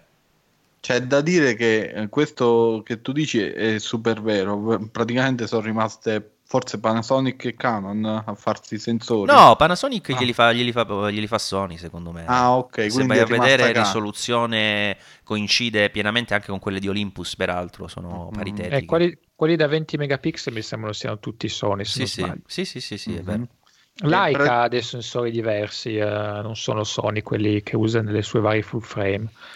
Ma infatti, perché loro anche i costi maggiori che comporta una produzione specifica, diciamo, del proprio sensore, Leica li abbatte tranquillamente e li mette nel costo di vendita senza problemi. No, però molti si chiedono, per esempio, questa fantomatica Panasonic full frame che dovrebbe essere annunciata al Photokeynote. Tra l'altro pare che annunceranno solo lo sviluppo, per cui probabilmente diranno: ciao, stiamo progettando una macchina full frame, ci rivediamo fra 6 mesi. Grazie per l'ascolto. Però a parte questo, tanti si chiedono che sensore userà, ovvero userà sensori Sony oppure userà il sensore. Siccome Panasonic e Leica ovviamente hanno una partnership che conosciamo bene, quindi sarà una cosa curiosa. Comunque, non volendo, hai sollevato una questione importante, perché è proprio di oggi un rumors secondo cui i prossimi sensori Fujifilm saranno a marchio Samsung. Ah, interessante. Sì, c'è un rumors che dice che praticamente il sensore che Samsung sta sviluppando per la NX2 sta ricevendo nuove attenzioni proprio in collaborazione con Fujifilm, quindi potrebbe essere interessante come cosa, perché la NX1, se non ricordo male, aveva già un sensore Sì, retroilluminato già qualche APS-C anno fa. 28 megapixel, sì. Scusa, ma hai detto la nuova NX2? E che non esiste. Che non esiste, ok. Sì, sì, sì, perché comunque si Dice sono lo tirati stavano indietro. progettando per quella Però la prima stavano di facendo, sì. tirare i remi in barca. Mm. Fujifilm ha presentato anche due obiettivi, un 8-16 mm e poi anche un 200, mi pare, giusto? F2, sì. 200 f2 con anche utilizzabile con il moltiplicatore di focale 1.4. Curioso, ne avevamo parlato anche di questo nel nostro canale, che questo obiettivo tele sia bianco, perché sulla questione ci siamo detti inizialmente ma sta a vedere che il bianco va di moda per i teleobiettivi, invece poi facendo una piccola ricerca abbiamo notato che sì, almeno da questo viene riportato sul sito Canon, è l'unica fonte diciamo affidabile che sono riuscito a trovare, dicevano che il bianco aiuta, come ben sappiamo, proprio per le sue caratteristiche cromatiche base, insomma, a tirare di meno i raggi solari rispetto al nero, e quindi questo dovrebbe aiutare, soprattutto con lenti grandi, e quindi ecco qui il collegamento con i teleobiettivi, a mantenere la temperatura un po' più controllata di questi super teleobiettivi, posto che ne abbiamo visti anche tanti altri neri, e quindi non è che ci sia proprio questa, basta pensare a Nikon, li fa tutti neri i teleobiettivi, quindi evidentemente non è una cosa insormontabile questo calore, però Fuji ha optato insomma anche lei per il bianco. Sì. Bene, allora Fujifilm Matt, un'altra novità l'ha presentata, una fotocamera che eh, probabilmente in attesa, nel senso che in tanti, e io onestamente sono tra questi, aspettavano un erede della bella X70 che diciamo era, se vogliamo, la X100 con il 28 mm, con tutto che ovviamente c'erano alcune limitazioni dovute per esempio all'assenza del mirino, un corpo più compatto, ma comunque una fotocamera che a me era piaciuta tantissimo, la X70, al punto che più volte sono stato lì per acquistarla e poi ho detto vabbè, ormai è passato più di un anno, aspettiamo che esca un erede, eccetera eccetera. Alla fine non è arrivata l'erede dell'X70, ma è arrivata una XF10 che è alla fine un erede, se vogliamo, ma forse più spirituale che di concetto, visto che poi rispetto alla X70 non è che vada a migliorarla in tal senso, ma forse la riposiziona semplicemente. Sì, la XF10 è in realtà assomiglia molto alla Ricoh GR Mark II, anche proprio come design, quindi rispetto alla X70 ha lo stesso obiettivo da 18.5 mm, che ovviamente è 28 mm equivalente, ha lo stesso l'anello di controllo, usa la stessa batteria, e più o meno le dimensioni rispetto all'X70 sono rimaste quelle, però usa un sensore Bayer, non un sensore X-Trans, sensore Bayer da 24 megapixel.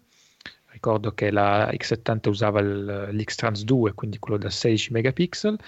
Non è sparito sono spariti la laghiera dei tempi in alto. Lo schermo è fisso, non è più inclinabile, non c'è anche più la laghiera di compensazione dell'esposizione, quindi insomma è stata semplificata al massimo. Hanno messo però il joystick sia per controllare il punto di messa a fuoco che anche navigare nel menu, e hanno tolto i classici quattro tasti a comando che si trovano su tante Fujifilm.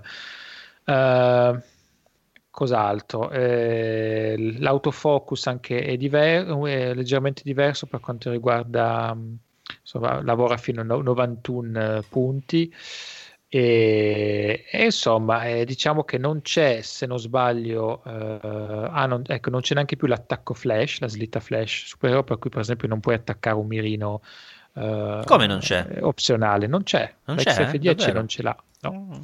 Non c'è sta. Non avevo notato questo. Beh, comunque, insomma, l'impressione è che Fujifilm, a Assomiglia a parte... una compatta, scusami, assomiglia proprio alla compatta classica. Sì, è quello volevo Esatto. dire, cioè a parte diciamo, le differenze tra la X70 che sono più o meno rilevanti in alcuni ambiti, però l'idea è che Fujifilm si sia detta alla fine che questo tipo di obiettivo, che poi alla fine è quello, un 28 mm f2.8 che caratterizza il corpo, visto che parliamo di una macchina a lente fissa, è un po' caratterizzante di un segmento più basso rispetto a quello della X100, perché alla fine hanno tolto cose invece che aggiungere, no? Cioè, come per dire, la semplifichiamo e la rendiamo economica ancora di più, ma alla fine non vanno ad aumentare, diciamo, il livello qualitativo del corpo, come è stato fatto di generazione in generazione con la X100, ma invece la riposizionano verso il basso, no? Però non lo so, perché a me sta scelta io non la capisco tanto, perché per esempio chi Infatti, preferisce il scusami, 28 mm, chiudo qui, chi preferisce il 28 mm non ha quindi la possibilità di avere una fotocamera di qualità top come la X100, scusa. No, scusa, ti volevo solo dire che comunque l'hanno riposizionata anche perché costa sui 520 euro, che sono quasi 200 euro in meno rispetto all'X70, prezzo di lancio ovviamente. Per questo l'X70, a parte che l'X70 non si trova più di listino ufficiale, per cui la devi trovare o usata o magari chi ne ha ancora qualche scatola nel fondo del magazzino. Però quando fu lanciata era sui 700 euro, mi sembra. Questa parte da 520, quindi ovviamente fra qualche anno si troverà anche a meno. Per cui evidentemente hanno voluto fare qualcosa di meno costoso, hanno detto vabbè, togliamo questo, togliamo quell'altro, facciamo così. Che Sì. poi forse l'unica cosa che mi trova un po' propenso a giustificare la scelta è che anche per l'acquisto della X70, che dicevo prima mi ha stuzzicato più volte perché è una di quelle che durante la prova mi ha proprio divertito, mi sono soffermato a dire ok, ma per il prezzo di vendita, che mi pare sia qualcosa inferiore agli 800 euro, alla fine non fai prima a prendere un corpo XT, anche un XT10 per dire, metterci il 28 mm f2 pancake, che più o meno come ingombri sei lì, ma hai comunque una fotocamera più completa, dotata anche di mirino e di un sistema che ti consente anche di cambiarla, l'ottica. E forse quello che un pochino può aver inficiato sulla riuscita della X70 lato commerciale, che può aver spinto Fujifilm a riposizionarla in un segmento un pochino più aggressivo in termini di costi. Può essere, no, ci sta come ragionamento, anche se, almeno leggendo online, eccetera, l'X70 mi sembra dare l'impressione di essere molto comunque popolare come prodotto, per cui però può anche essere che alla fine i vendite il numero di vendite erano poi inferiore a quello che loro si aspettavano, quindi ci può stare. Di solito quando un brand decide di riposizionare un prodotto e venderlo a meno, togliendo le cose, vuol dire che il modello prima non è riuscito come volevano, insomma, fondamentalmente non credo ci siano chissà quali misteri dietro. Sì, assolutamente. Nel momento in cui diventa un best seller, non sono fessi a non aggiornarlo, ecco, hai perfettamente ragione. Ehm, Mentre invece, a parte Fujifilm, che mi pare, con questo possiamo completarla anche in termini di novità del periodo, anche Panasonic ha fatto un aggiornamento un po' bizzarro, se vogliamo, perché erano ormai forse 2 o se non sbaglio addirittura 3 anni che si aspettava un erede della LX100 che era piaciuta tanto ai fotografi, anche perché era una delle poche, anzi forse l'unica che era rimasta a Panasonic con il sensore 4 terzi. Era, diciamo, una cosa abbastanza originale per lei, che per tutto il resto della gamma si basa scusami, ho fatto un mix di affermazioni, ma più o meno era questo, cioè la LX100 aveva il sensore APS-C se non sbaglio, e invece adesso hanno fatto questa LX102, che in realtà anche qui non è proprio un vero upgrade migliorativo, a parte un paio di cose, e ci troviamo con un sensore 4 terzi. Però mo mi sta venendo il dubbio mentre ne parlo, forse era già 4 terzi prima? No, era già 4 terzi, sì, allora, tutta questa premessa è assolutamente inutile. Volevi dire che le altre hanno il sensore da un pollice, sì, mi ero incartato cerebralmente su questa cosa e avevo tirato fuori un parallelismo campato in aria, però sì, la differenza era questa. Non so se lo sentite, ma qui da me hanno deciso di fare dei fuochi d'artificio, quindi Sì. vado a chiudere la finestra e passo la parola a qualcuno più fresco di testa, che dopo la mia introduzione bisogna riposizionare un po' questa LX100. Max, dici qualcosa? Sì. Praticamente la LX100 è stata una delle fotocamere compatte più amate di Panasonic, e effettivamente chiunque l'ha provata se ne è innamorato per via del sensore grosso, per via dell'ottica luminosa, perché comunque montava un oh cavoli 2470 equivalente 2475, però molto luminoso perché partiva da 1.7 per arrivare a 2.8, quindi effettivamente era già dotata di capacità video abbastanza avanzate, e quindi questa nuova fotocamera la va a sostituire in tutto, portando il conto dei megapixel da 16, se non sbaglio, no, 12 erano del modello precedente, a 17 nel formato 4 terzi, perché questa fotocamera usa un sensore multi-aspect da 21 megapixel, capace tramite il selettore posto sul barilotto di scattare sia in 3 mezzi, 4 terzi, 16 noni, oppure nel formato Instagram, che sarebbe il quadrato.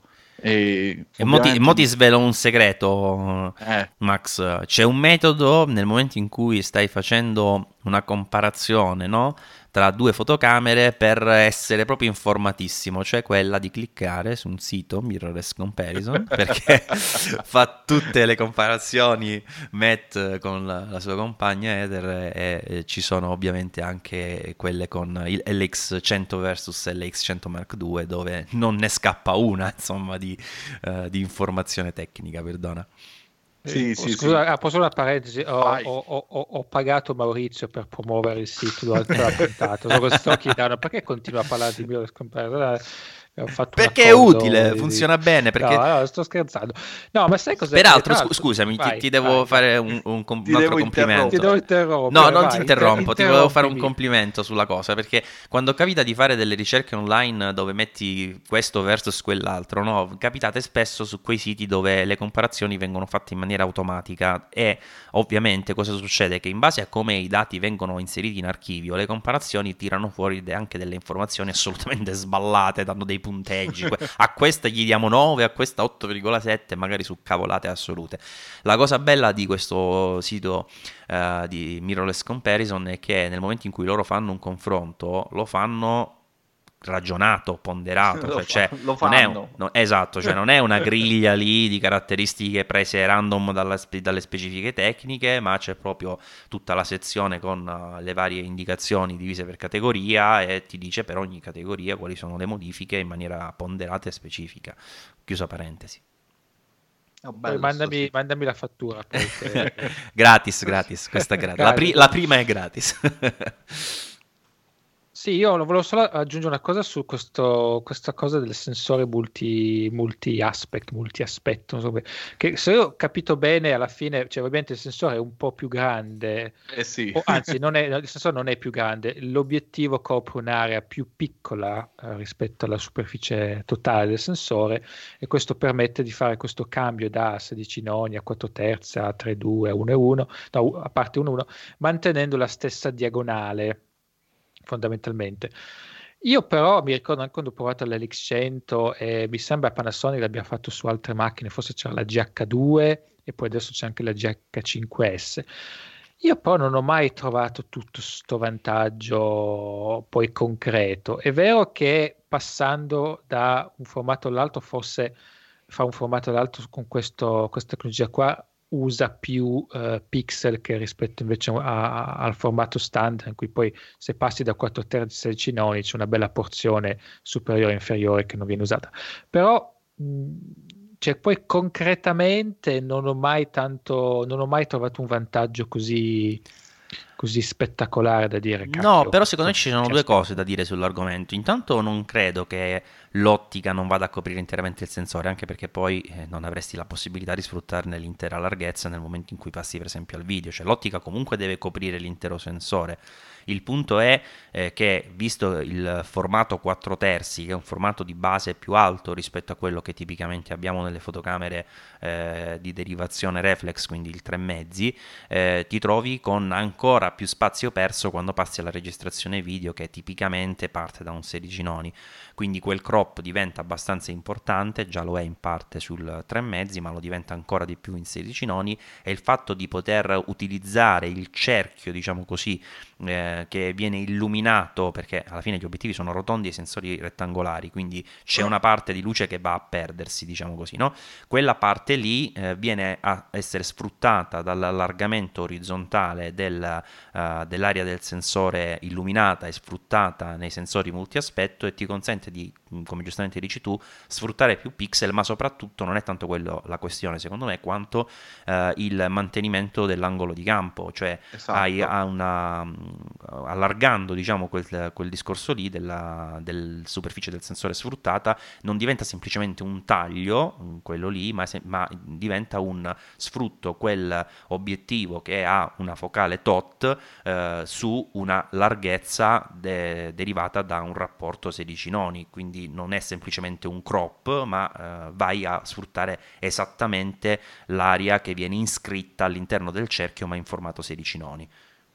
Non so se è spiegata così. Sì, no, quello però poi, non so, io poi in modo poi concreto, quando passavo da uno all'altro, non ho mai trovato dei vantaggi particolari. Certo, hai un vero 16 noni che sfrutta appunto tutta la diagonale, invece, eccetera. Però, insomma, tra l'altro, scusa, solo una cosa. C'è un po' di perdita, nel senso che comunque il sensore su questa Lex 102 è a 21, quasi 22 megapixel, però il massimo che ottieni sono quasi 17, come la prima Lex 100 che aveva un sensore da 17 megapixel, ma poi la risoluzione effettiva che potevi sfruttare non andava oltre sì, perché 12. è più largo, diciamo, al 4 terzi, e tu una parte non la usi. Esatto, qualcosa del sensore comunque non viene usato.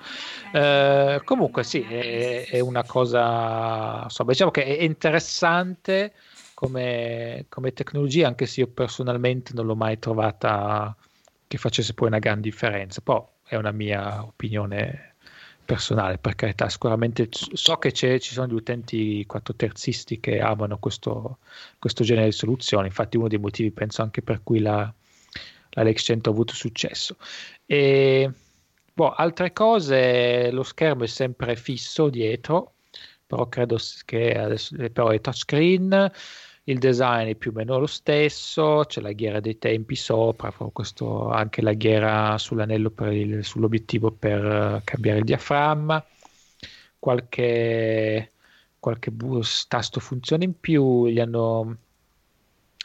ha più opzioni per quanto riguarda il 4K foto, che può fare lo stacking, il post focus, eccetera eccetera, qualche filtro monocromatico in più, c'ha il Bluetooth vai. Può essere caricata via USB e più o meno siamo lì. Prezzi? Max, quanto costa? Oh mamma, aspetta. Ma nel frattempo me lo spiegate perché il Bluetooth significa dente blu. Cioè, sì. Il senso di questo nome me lo sono sempre chiesto. Ma chissà ma davvero, l'hanno detto tipo 1 miliardo davvero? di volte, Illuminami, sì. Ti prego, che significa questo dente allora, blu? non me lo ricordo benissimo. Vai, allora non puoi partire dicendomi che l'hanno detto 1 milione di volte e poi non lo sai. L'hanno detto talmente tante volte che te lo sei dimenticato. Ma dovrebbe essere in omaggio a un antico re norvegese, appunto, qualcosa tipo Bluetooth si chiamava, che il famoso re Bluetooth. No, aspetta. Poi abbiamo il principe Wi-Fi. Bluetooth King. Aspetta, che ci stava. Ci stava. Parlate d'altro, ve lo dico. Perché Vabbè. Arnoldo I di Danimarca, dente azzurro era detto. Ah, ok, vedi? Vabbè, Google ha risposto per noi. Quella risposta. Va bene, E dicevamo 1100 euro, 1100 Max? euro. Interessante anche il prezzo che mi pare non si sia mosso praticamente rispetto a quello della LX100 Mark I, dovrebbe essere più o meno lo stesso, forse anche qualcosina in più sta costando questa qui. Qualcosina in più, sì. Per- Qualcosina in più perché l'altra costava circa 900, se non mi 850, 900. Poi è Adesso sempre si trova difficile, meno. esatto, è sempre difficile perché poi dopo qualche mese o in questo caso anni ti ricordi il prezzo di mercato attuale che non il prezzo che aveva il listino nel momento del lancio, però sì, effettivamente forse qualcosina in più di base già c'è. E allora, noi già da forse 2 puntate dovevamo parlare di alcuni aspetti un po' più, diciamo, meno news e più fotografici, che però purtroppo, vista la durata dovuta a tutte queste novità importantissime del periodo, dobbiamo ancora una volta spostare alla prossima puntata e parliamo E sia di una alla, questione di bianco e e alla nero, prossima ancora. Possiamo ancora, che forse mica alla prossima. settembre non è finita, c'è ancora un sacco di Anche questo è roba. vero, anche questo. E poi è anche colpa nostra perché se registriamo una puntata all'anno è chiaro che le novità diventano così tante e poi alcune sono veramente imprescindibili. Scusa, è colpa di tutti sti brand che annunciano tutta sta roba qua. Cosa ci servono tutte queste fotocamere? Ce ne basta una, non è che ce ne servano. È vero, è vero. E poi direi a questo punto di associare anche ad un prossimo futuro venturo delle novità lato droni, che ci sono alcune cose piuttosto interessanti che di solito trattiamo, anche se rapidamente, nel nostro podcast, e quindi sicuramente ne parleremo nella prossima puntata perché DJI ha presentato dei nuovi droni. E quindi dico questo perché sempre per una questione di tempi e per non ammorbarvi con delle puntate davvero interminabili, chiuderei qui la parte delle notizie, insomma, principali, e anche un po' il segmento relativo a varie novità, insomma, del periodo, per passare a un'altra cosa che ci sta molto a cuore, ovvero la risposta alle domande che ci inviate, domande che ci potete inviare, vi ricordo, sia all'indirizzo pixelclub@easypodcast.it, oppure anche su Twitter a @pixelclub. Chiaramente Twitter è un po' più vincolante per la lunghezza delle domande che ci potete fare. E visto che stiamo parlando di contatti e di queste cose qui, vi ricordo anche che se avete qualche secondo per noi da dedicarci, andate o su iTunes o sulla podcast per lasciarci un commento e una recensione positiva sul nostro podcast. È una cosa assolutamente molto molto gradita. Vi likeiamo anche noi nel momento in cui lo farete nei nostri confronti. Quindi dicevo, segmento c'è posta per voi, c'è una email da Fabio che mi pare abbastanza interessante perché si pone una questione che non riguarda prettamente la parte tecnica, diciamo, fotografica, ma un altro aspetto che secondo me è molto importante e che va di pari passo, va tenuto da conto in maniera prioritaria quando si inizia a fare fotografia con costanza, e quindi si generano tanti file, soprattutto oggi che non abbiamo più le pellicole, quindi non siamo più limitati nel numero di scatti, anche per i costi che questi scatti poi hanno in fase di sviluppo.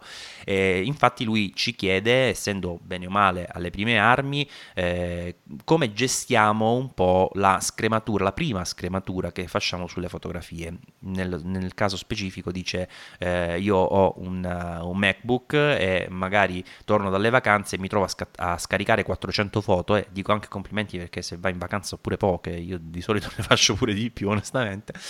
E lui ci chiede qual è il sistema che utilizziamo noi, o comunque il migliore, quello che reputiamo migliore per fare una prima scrematura delle foto. Ad esempio dice: vi fissate una percentuale di fotografie che ritenete rilevanti, oppure un numero limitato di foto per ogni scena. Insomma, se abbiamo un po' delle regole, insomma, nell'andare a fare questa prima scrematura e poi organizzazione delle fotografie. Allora, se mi permettete, dopo questa lunga premessa faccio rispondere prima voi, così non parlo sempre solo io. Max, tu che sei anche un fotografo d'eventi e che quindi questo problema del numero di scatti lo senti in maniera importante, forse più di Matt e forse anche più di me, visto che io quando faccio eventi per lo più giro video, come ti organizzi per appunto scremare le fotografie? Allora, io uso un metodo infallibile proprio, che è scelgo quella che mi piace, nel senso che... Cacchio, che risposta! Nel senso che ho provato per un po', visto che mi sentivo stupido con questo metodo, ho provato col famoso metodo, faccio una selezione iniziale e dopodiché mi sistemo solo gli scatti che ho scelto all'inizio. Però mi sono reso conto che questa cosa non andava bene col mio stile, diciamo, e quindi continuo a fare così. Io scarico le schede, entro nel modulo sviluppo, non le sviluppo ovviamente tutte, però comunque già da lì mi riesco, solo lì mi riesco a rendere conto effettivamente se una foto poi merita di essere tenuta o no. Cioè magari inizio anche a lavorarci sopra, poi non mi piace e la lascio. Ma ne cancelli Quindi alcune? no, io non cancello nulla. Cioè, E usi anche un metodo, per le esempio, per stello. le stelle, ecco, le usi? Sì, io uso le stelle e solo quelle, non uso colori, non uso bandierine, non uso niente. Uso le stelle, ho il mio codice 1, 2, 3, 4, 5 stelle che non uso per quantificare la qualità della foto, ma uso per dire, guarda, questa foto per esempio l'ho Serve? fatta No. extra, Ah, ecco. extra servizio fotografico, questa foto ci deve stare per forza nell'album, cioè uso le stelle in un modo un po' particolare, diciamo. Però appunto io se non mi rendo conto che è uno scatto come l'ho pensato, come lo volevo realizzare, rende, lo tengo, se non rende, non lo tengo. Tutto qua. Matt, tu qualche consiglio? Ma io ho, diciamo che dipende anche sempre un po' da che cosa fotografo. Ho notato che negli anni sono diventato più severo con me stesso. Nel senso che tendo a cancellare molto più facilmente degli scatti che non mi piacciono, mentre magari qualche anno fa ho detto, ma magari se la metto in bianco e nero, ma magari se faccio così, poi adesso dico no, fa cagare via. Sono più, però detto questo, secondo me dipende un po' da che cosa fotografo. Nel caso delle vacanze, allora sicuramente sono delle foto che magari non sono un granché da un punto di vista puramente fotografico, però magari a cui associ dei ricordi, posto che ti è piaciuto particolarmente, in cui è successo qualcosa di particolare, di bello, per cui farà un po'. Certe foto le puoi anche tenere per questo motivo, per cui potresti anche fare più di una selezione, cioè una selezione con delle foto che tieni da un punto di vista di ricordo, diciamo, chiamiamolo il discorso o album di famiglia, oppure semplicemente delle foto che tieni per dei motivi, e poi puoi fare una selezione un po' più severa su, diciamo, la qualità dello scatto dal punto di vista di composizione, di luce, eccetera, eccetera. Io non ho mai ragionato né a percentuale né a quantità, tranne quando lavori con certi clienti e soprattutto per eventi dicono mandaci 10 foto e devono essere 10 foto. Allora lì che poi può essere un esercizio interessante, perché quando selezioni solo 10 foto vuol dire che tu devi cercare di raccontare l'evento, o comunque in questo caso la vacanza, con 10 scatti che riescono a riassumere, diciamo, i momenti più importanti e anche insomma l'emozione che si è vissuta visitando quel posto. Non è facile, perché poi spesso ti ritrovi anche con degli scatti un po' simili, o magari, che ne so, un giorno hai visitato una piccola città caratteristica bordo al mare e hai 20 foto che ti piacciono solo di di quel luogo lì, però poi magari fra quelle 20 foto che ti piacciono magari ce n'è soltanto una o due che proprio raccontano quel posto nella maniera migliore. Se si prova a ragionare un po' sul racconto e quindi a creare una serie di foto, 10, 20, quello che è il numero che preferisci, per cercare proprio di avere un racconto, una narrazione, allora lì poi cominci a dire vabbè, la cosa più importante in questo luogo era la sua piazza con questo monumento praticamente al centro, e la riesco a raccontare con questa foto, e quindi le altre le posso mettere da parte. Sto facendo degli esempi a caso. Poi diciamo, se uno si prova a concentrarsi sulla narrazione, immagina che devi fare vedere le foto delle tue vacanze a una persona che ha soltanto 5 minuti da darti. In quel caso lì devi fargli vedere 10-15 foto, non di più, anche se forse sono addirittura troppe, e devi far vedere il lavoro migliore, allo stesso tempo devi fargli vedere non solo gli scatti migliori da un punto di vista, che ne so, di composizione, di luce, di colore, ma anche gli scatti che più di tutti rappresentano quella vacanza e quello che hai vissuto. Non è semplice, io ci ho messo un po' di anni per diventare più severo in questo, e comunque ancora adesso vado poi sempre dalla mia dolce metà con la mia selezione finale. Lei mi fa: tieni questa, togli quella, tieni questa, togli quella.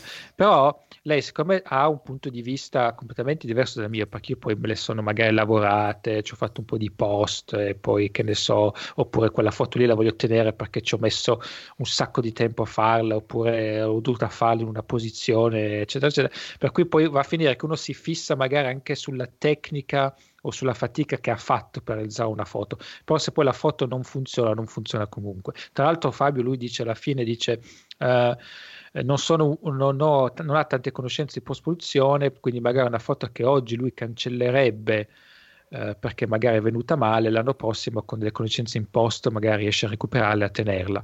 In realtà secondo me, se la foto è venuta male anche per un discorso tecnico, a meno che non sia proprio una cosa che assolutamente uno vuole tenere, perché che ne so, c'è una persona ritratta che è importante tenere, eccetera, eccetera, se la foto è venuta male anche dal punto di vista tecnico, diventa più facile eliminarla, cioè non aver paura di eliminare foto che non sono venute bene pensando magari poi la recupero, perché alla fine su 400 foto, anche di più, più riesci a selezionare meglio è, per cui quello diventa un buon argomento a favore. Anche perché direi che poi alla fine la post-produzione, a prescindere dal software che si utilizza, arriverà e arriva fino ad un certo punto. Poi è chiaro che se tu per esempio una fotografia la porti in Photoshop puoi fare qualsiasi cosa oggi e domani, però a livello proprio di file e di sviluppo diretto, con i software di demosaicizzazione e poi di post produzione, bene o male i limiti sono quelli, insomma. Poi se per esempio in una foto completamente manca il cielo e non te la fa recuperare Lightroom oggi, secondo me non te la fa recuperare neanche tra un anno. Il punto è se tu poi quella foto o la vuoi tenere senza cielo, a prescindere, sto facendo un esempio a caso tanto per capirci, oppure se poi te la porti in Photoshop come fanno alcuni, ciao e incolla, no? Quindi, però sono cose che insomma esulano secondo me proprio dalla capacità che si può raggiungere in Lightroom, dove sicuramente si può migliorare tantissimo, ma non è che una foto che non funziona poi diventa improvvisamente bellissima, almeno questo mi sembra di poterlo ampiamente confermare rispetto a quello che dice Mattia. Aggiungo anche la mia dando qualche consiglio sparso, visto che insomma non è che ce la siamo preparata come risposta, però ti dico una cosa Fabio, allora secondo me la prima fase che riguarda la cernita delle foto riguarda lo scatto, cioè quando io, questo è una cosa che ho imparato, devo dire, nel tempo, alla fine quando sono in fase di scatto ormai so già che faccio determinate selezioni in fase poi di organizzazione dei file al computer, e quindi già sul campo evito di fare alcuni errori, chiamiamoli così, nel momento in cui vado proprio a fare le fotografie. Faccio un esempio concreto, io so che quando utilizzo le fotografie di una qualsiasi scena, che sia una persona, che sia un luogo, eccetera, eccetera, alla fine ne utilizzo una. Cioè, a meno che non si riesca a fare due foto completamente diverse, però di quella fotografia lì è inutile che ne faccio 100, perché tanto alla fine ne scelgo una. E soprattutto poi, quando ne fai 100, alla fine rischi pure di complicarti la vita in fase di selezione, e poi secondo me rischi anche di perderti qualcosa, perché faccio un esempio, poi non so se anche questa è una mia fissazione, una cosa che condividete anche voi, se per esempio ci sono faccio conto che voglio fare una foto con una persona e poi voglio fare una foto con due persone in un luogo, no? Non la faccio nello stesso punto quella fotografia, perché? Perché se poi le voglio tenere entrambe mi dà fastidio, per dire, che ci siano due foto con lo stesso sfondo, faccio un esempio, e quindi io tendo proprio già in fase di scatto ad evitare che ci sia questa specie di ripetitività. Cerco di rendere ogni foto, o comunque ogni raffica, quello che è, non è che devi fare necessariamente una foto, però cerco di rendere ogni diciamo foto intesa come elementi della fotografia unico, cioè faccio questa foto con queste persone, ne faccio anche 30, però è quella foto. Se poi cambio persone, sto parlando di persone ma possono essere luoghi, ok, cerco di cambiare fotografie in modo tale che posso usarle entrambe senza avere ripetitività. Quindi questo già è una cosa che faccio al momento dello scatto. Dopodiché, secondo me, il problema del limite di foto relativo anche al computer, tu citavi il MacBook, non te lo devi porre, anzi, se hai questo problema vuol dire che secondo me stai sbagliando metodo di archiviazione, perché non bisogna lesinare in ambito fotografico, è inutile che fai 400 foto e poi te ne tieni fisicamente 10, a meno che le altre 390 non facciano davvero schifo, è un peccato. Io credo che sia opportuno già di là organizzarti a livello di archiviazione in modo che tu possa avere non questo limite imposto dal computer o dal sistema di archiviazione, ma un limite che ti scegli tu, cioè io non voglio tenere queste foto, punto, ma non che non le tengo perché non c'è lo spazio, perché di base è un peccato secondo me. Però come Matt non mi impongo un limite percentuale, ma un po' come Max in fase di cernita utilizzo le stelline, è l'unica cosa anch'io che utilizzo, non utilizzo né il pallino né le flag colorate eccetera, utilizzo le stelline, però ho un metodo, cioè cosa faccio? In fase di prima scrematura io elimino le foto che sono proprio sbagliate e non mi faccio problemi, premo X su Lightroom, le segnalo e poi alla fine le cancello in blocco, tutte quelle che reputo insomma che siano proprio o sbagliate, o capita anche certe volte di fare uno scatto senza volere, non so se vi capita, tipo state muovendo la macchina e ti trovi uno scatto dei piedi è volato, quindi quello sicuramente X, oppure quelle completamente mosse dove il mosso non può essere ritenuto artistico, insomma quelle lì le cancello. Dopodiché cosa faccio? Inizio a usare le stelline io personalmente dal numero 4, cioè 4 stelle, sulle foto che in un certo senso mi piacciono. Già nella prima scrematura mi rendo conto, questa per esempio la voglio sviluppare e vado a mettere le 4 stelline, anche se ci sono due foto simili, le metto ad entrambe se entrambe mi piacciono per motivi diversi.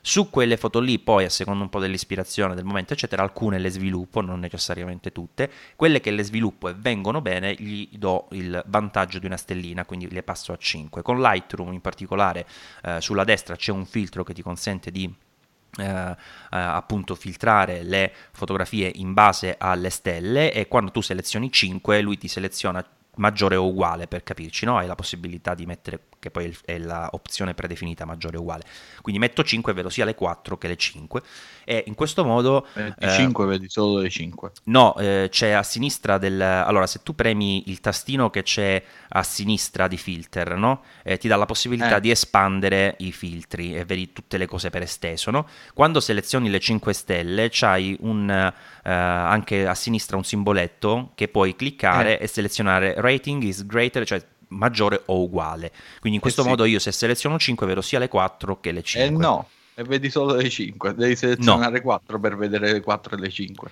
Ah sì, vabbè, sì, cavolo, pensavo che... Sì, scusate, non avevo capito che era su quello l'errore che stavo facendo e quindi stavo spiegando una cosa che quindi sapevi già, perdonami.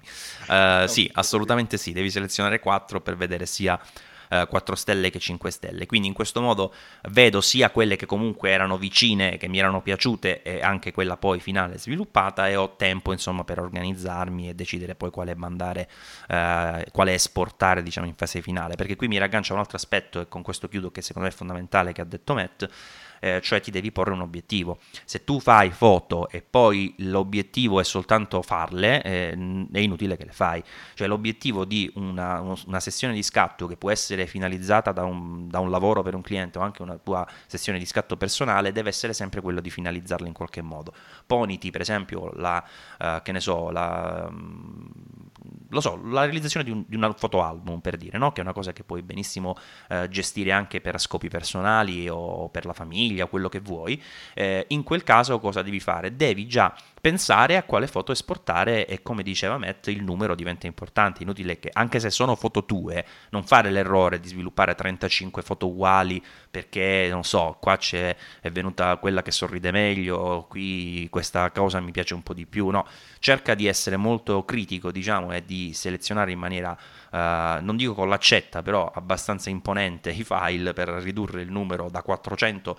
Non c'è una percentuale, ma diciamo che hai fatto 20 foto belle, lascia quelle e poi ti esporti solo quelle e ragioni solo su quelle. Le altre, alla fine, molto spesso io le dimentico, cioè non è che mi capita mai di riaprirle, però per principio non mi trovo personalmente a cancellare una foto potenzialmente utile. Mi è capitato, un po' di rado devo dirlo, ma mi è capitato di ripescare in futuro poi delle foto di sessioni di scatto che avevo fatto anche anni prima, e dare una seconda scelta, una seconda opportunità, perdonami, ad una foto che magari sul momento non avevo considerato rilevante, perché può capitare che la foto è giusta, però tu in quel momento hai in mente che vuoi raccontare, per dirti, una vacanza, e in quel momento ti concentri, non so, sulle persone, ribadisco, sto facendo solo esempi, magari in futuro vuoi fare invece una tua panoramica dei luoghi che hai visitato e magari dai più importanza al posto, per dire, oppure vuoi fare una cernita di tutte le foto street che hai realizzato, e allora puoi ripescare delle foto che sul momento nell'album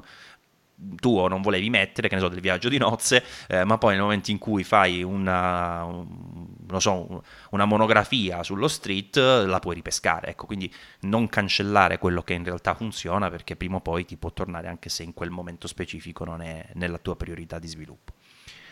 Più o meno era quello che volevo dire.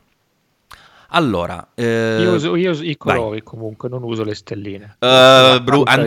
Antipatico. No. Cerca di allinearti, perché io e Max usiamo le stelline. No, più che altro io uso le stelline perché è più semplice, anche con una questione dei numeri, da metterli con la tastiera. I flag invece cromatici non mi ricordo mai la lettera che corrisponde, quindi poi mi incarto il cervello ed evito di utilizzarli. Sono più semplici con le stelline. Poi, se non erro, le stelline vengono memorizzate proprio anche nel file, oppure no? Non erri. Non erro, no? Mi pareva ci fosse un vantaggio. Beh, comunque. Sì, perché a me le legge, per esempio, il software che uso per impaginare i fotolibri, sa qual è l'immagine da 3, qual è quella da 4, e quindi me le fa selezionare dal JPEG. Cioè nel JPEG esportato di Lightroom. Sì, rimane, diciamo, l'informazione nell'EXIF, e quindi ti torna utile. Sì, a meno che non la togli poi in esportazione quando scegli cosa rimanere. Le opzioni, certo. Va bene, allora poi c'era un'altra domanda, nella riportarla mi pare che ci siamo dimenticati chi fosse il mittente. Se qualcuno di voi la legge vado a ricercarla. Max, direi, visto che sei un Fuji dipendente, me la leggo io. Vai, che io cerco. Questo utente, che fra poco vi diremo chi è, ci chiede: ho letto la recensione della Fuji X-T20 e ho trovato che sarebbe funzionante tramite alimentazione diretta dalla porta USB. Mi interessa molto questa caratteristica e mi sarebbe utilissima in caso di sessioni prolungate di scatto, eccetera, e realizzazione di video timelapse. Pertanto vi chiedo conferma se effettivamente la Fuji X-T20 può essere collegata a una batteria esterna come un battery bank per smartphone, e ci fa un elenco di situazioni in quali gli interesserebbe sapere se è funzionante. L'utente è Federico Valmassoni. E allora, io la recensione della Fujifilm X-T20 l'ho fatta io per Saggiamente, perché penso che tu ti riferisca a quella. Da quello che ricordo io, però è passato un po' di tempo, la macchina può essere caricata tramite la porta USB solo a macchina spenta, quindi effettivamente non puoi usarla cioè puoi usarla col power bank collegato, ma non riceve la carica. Quindi effettivamente gran parte delle situazioni che ci chiedi, ovvero magari il video timelapse, non ti può essere utile come cosa.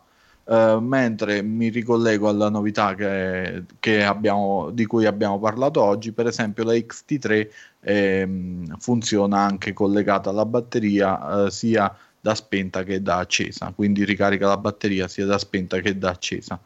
Matt, tu ti ricordi meglio di me questa cosa? No, credo che, nel senso, sì, confermo quello che dici tu, la puoi caricare quando è spenta, o quando è accesa non carica. Non carica, esatto. Per cui l'obiettivo di Federico in questo caso, mentre fa un time lapse, di fatto il battery bank non aiuta, mentre la camera è accesa, purtroppo. Va bene, allora, col rischio di essere davvero troppo lunghi, dobbiamo comunque necessariamente includere in questa puntata le prove prodotto, altrimenti poi, con già le cose che abbiamo slittato in avanti, nella prossima finisce che dobbiamo fare una puntata solo per le cose che abbiamo scartato da qui, e in più usciranno anche notizie, quindi non la finiremo più di posticipare alcune informazioni potenzialmente interessanti e divertenti relative alle fotografie. E come prove prodotto inizierei io con la XT100, di cui avevo parlato anche nel canale Telegram Pixel Club Live, e che ho concluso da poco anche nella recensione pubblicata ovviamente sul sito Saggiamente, la troverete linkata nelle note dell'episodio. Allora, scusatemi, molto brevemente, questa X-T100 è una fotocamera a cui ho dato un voto di buono, inizio dalla fine perché come prodotto, se si considera la fascia di prezzo che è di anche inferiore ai 500 euro per il solo corpo e poco superiore ai 500 euro per l'accoppiata con l'obiettivo da kit, quel 1445 se ben ricordo in formato pancake, che io purtroppo non ho avuto in prova, ma ho avuto comunque due obiettivi altrettanto interessanti, se non più interessanti, fissi da testare insieme a questa, oltre a quelli che già possiedo per la XT2. E, dicevo, se si considera questa cosa, cioè se si considera il prezzo di vendita, è una fotocamera che merita il buono, secondo me, senza se e senza ma.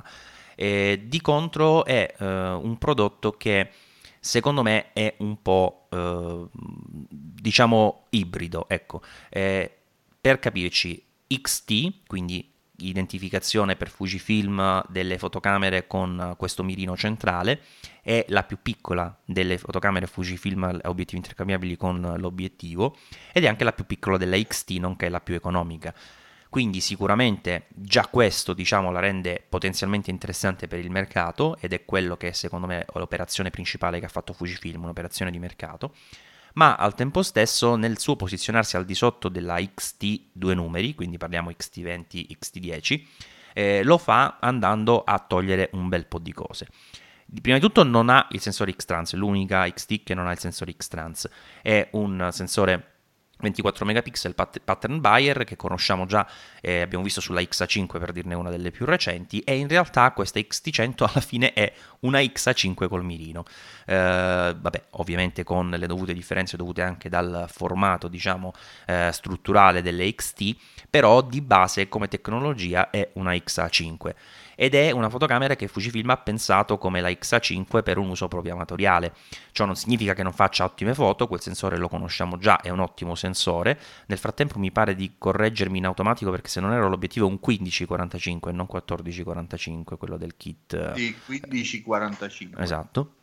Comunque dicevo, dedicata agli amatori, e lo si vede anche perché come la XA5, a differenza delle XT, non ha il classico approccio ai controlli con le torrette fisiche per i tempi, gli ISO eccetera, ma ha praticamente una ghiera dei modi, quindi i classici PASM. Rimane ovviamente dove è disponibile sull'obiettivo la possibilità di selezionare l'apertura, se c'è l'obiettivo che ha anche lo scatto, che poi non so mai come chiamarla in italiano, sta ghiera come si chiama, clutch, una cosa del genere in inglese. Matt, come la chiamate in italiano secondo te, quella ghiera che si sposta avanti e indietro per la messa a fuoco manuale automatica che hanno anche le Olympus? Oh, la fai slittare avanti e indietro. Vabbè, insomma, quella lì, quella ghiera, possiamo fare l'acronimo, quella ghiera lì che sposti e fai un QL, vabbè, insomma, quella ghiera lì, quando c'è sull'obiettivo, perché purtroppo, e questa è una cosa che a me personalmente è mancata molto, non c'è il selettore fisico AF, MF, C, quello che è, per impostare la messa a fuoco, e siccome allo schermo touch è una delle opzioni che sta tra l'altro in basso a destra, è quella che riguarda la messa a fuoco, credetemi che più di una volta con questo schermo touch ho messo la messa a fuoco in manuale senza volerlo e mi sono probabilmente col naso, con la guancia, non so cosa ho toccato, e un sacco di foto le ho dovute proprio buttare. Stessa cosa, schermo touch fastidosissimo per quanto mi riguarda per la F. Non solo è un po' lento nella reattività, ma comunque capita troppo spesso di usarlo e cliccarlo, diciamo, involontariamente con parti della faccia mentre si usa il mirino e si sposta la messa a fuoco a cavolo. Peraltro non c'è il joystick, quindi poi devi premere freccia in alto, spostare con le frecce, oppure usare il touch, ma è un po' lento. Insomma, se potete disabilitate questa funzione del touch, perché fa più male che bene per quanto mi riguarda. Comunque bella fotocamera, dicevo piccola, comunque qualità costruttiva Fujifilm, il sensore abbiamo già detto ottimo, la resa pellicola, anche se il sensore non è X-Trans, è molto simile nei colori alla resa tipica di Fujifilm, chiaramente quella pasta, diciamo, che si ha nelle scatti soprattutto ad alti ISO qui non c'è, il pattern è quello Bayer, è più tradizionale, però è anche un vantaggio, dicevamo anche sul nostro canale Telegram, perché nata per un pubblico amatoriale il file RAW è sicuramente di più facile maneggevolezza, diciamo, nella sua diciamo tradizionalità con il sensore Bayer, che non quelli X-Trans che sappiamo ci danno qualcosa in più ma richiedono un po' più più di esperienza, se vogliamo, almeno nel sapere quale software fa la migliore mosaicizzazione, quale diciamo computer, comunque quale hardware ci serve perché un pochino in più richiede in fase di sviluppo per una reattività insomma proprio nei software, eccetera eccetera. In sostanza una macchina che mi è piaciuta come proposta a basso prezzo, è piccolina, si usa bene, l'impostazione però non è quella proprio tipica delle XT o comunque delle Fuji di fascia alta, e questo è anche secondo me un piccolo lato negativo per chi magari vuole un secondo corpo Fujifilm, ma è un lato positivo per chi per esempio arriva dalle reflex e nella sua fascia può secondo me fare un ottimo risultato di vendita andando a combattere non tanto con le mirrorless di pari fascia, che non sono neanche tantissime se vogliamo in questa fascia economica, ma con le reflex, e forse per questo Fujifilm ha scelto questo approccio dei metodi PASM, tipo la serie mid-range o comunque entry level di Nikon e Canon, che ancora sono molto vendute e che in questo caso possono vedere qui un'alternativa mirrorless che però mantiene quell'approccio più fotografico tradizionale che può aiutare molti a fare diciamo il passaggio. Si usa anche bene con gli obiettivi non troppo grandi, anche i fissi si gestiscono molto molto comodamente, non c'è un'impugnatura, ovviamente non vi aspettate una macchina super comoda, però diciamo che i lati veramente negativi non sono tantissimi. Uno di questi però è la F.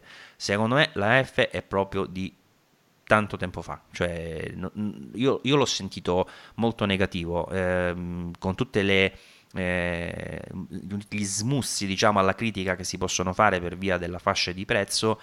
Secondo me è comunque un qualcosa che rimane un po' carente nella XT100. Di sicuro col punto centrale si riesce a portare a casa lo scatto, quello non dà diciamo grossi problemi, però basta che la situazione sia un po' critica in termini di luminosità, oppure che voi vogliate fare un inseguimento, e allora lì notate immediatamente i limiti della fotocamera, che come raffica non è neanche proprio uno schifo, mi pare che siano 6 fotogrammi al secondo, e bene o male sono ben accetti, peraltro è un buffer migliore rispetto alla XA5 di cui condivide gran parte delle cose, però di base insomma non è una fotocamera votata né allo sport, né anche per dire faccio le foto a mio figlio che si muove tanto in casa. No, compratevi una Panasonic, per dire, o una Olympus, che in questa fascia hanno, secondo me, sempre che la troviate in questa fascia dovete prendere ultime generazioni che costano mediamente di più, però hanno secondo me una resa della F migliore. Qui non è il massimo, e da notare che anche l'approccio diciamo più votato all'utente consumer, o comunque alla neofita se vogliamo della fotografia, si nota in tante altre cose, e in tal senso secondo me Fujifilm ha centrato l'obiettivo, perché ci sono i metodi PASM come dicevo prima, nell'autoscatto potete scegliere tutta una serie di cose, autoscatto sorriso, gruppo, oppure quello che aspetta che tu fai il giro della macchina fotografica e passi da dietro davanti, ti vede davanti all'obiettivo e scatta, per dire.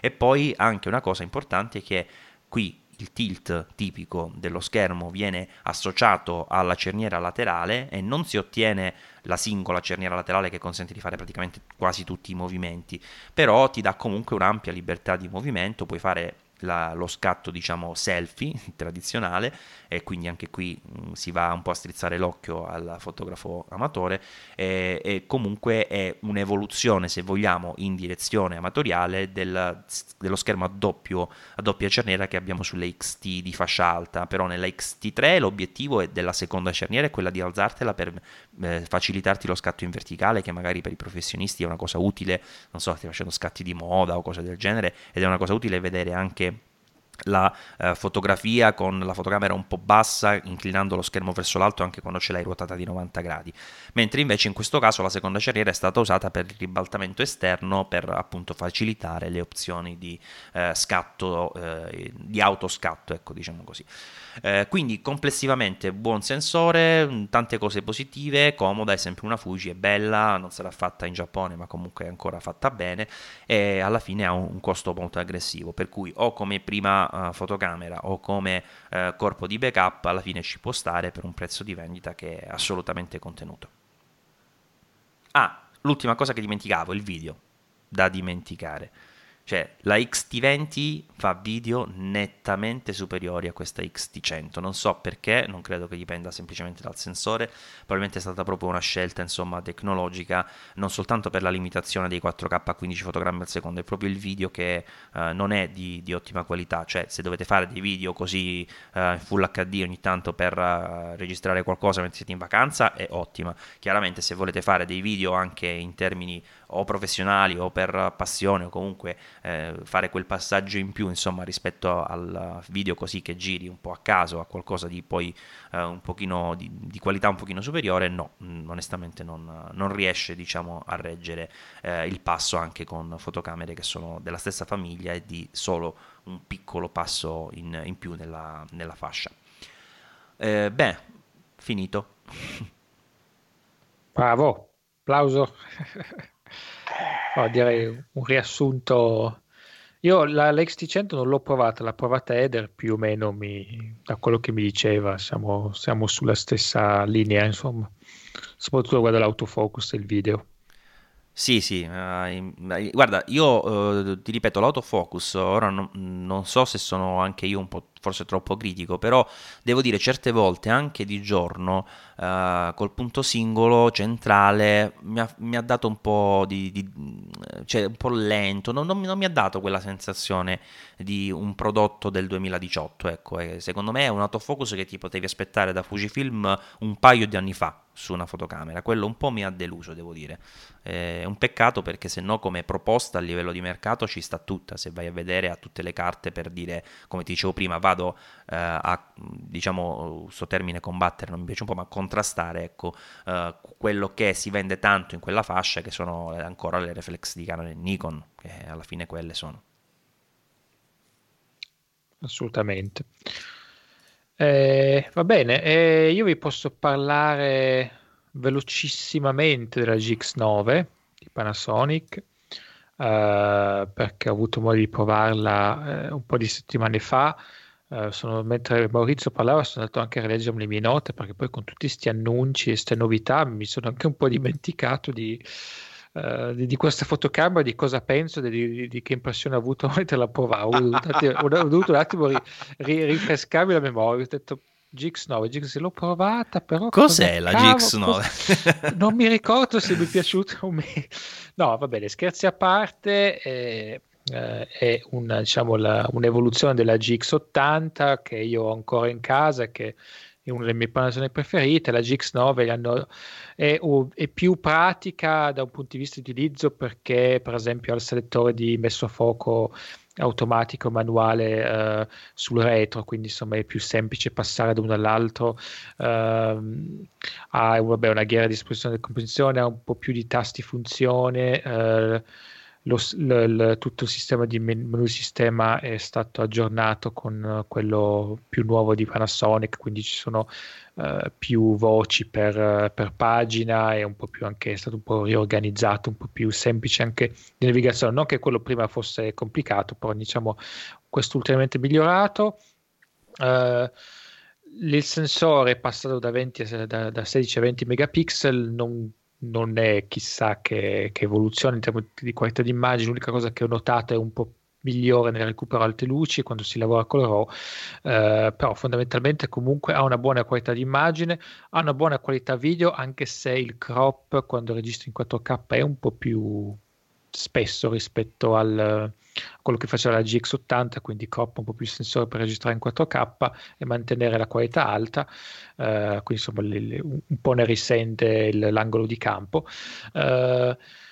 Come tutte le Panasonic è piena di un sacco di funzioni, 4K foto, ha dei nuovi profili monocromatici che sono anche belli da usare, devo dire. Poi c'è anche l'opzione di aggiungere grana se ti piace quel tipo di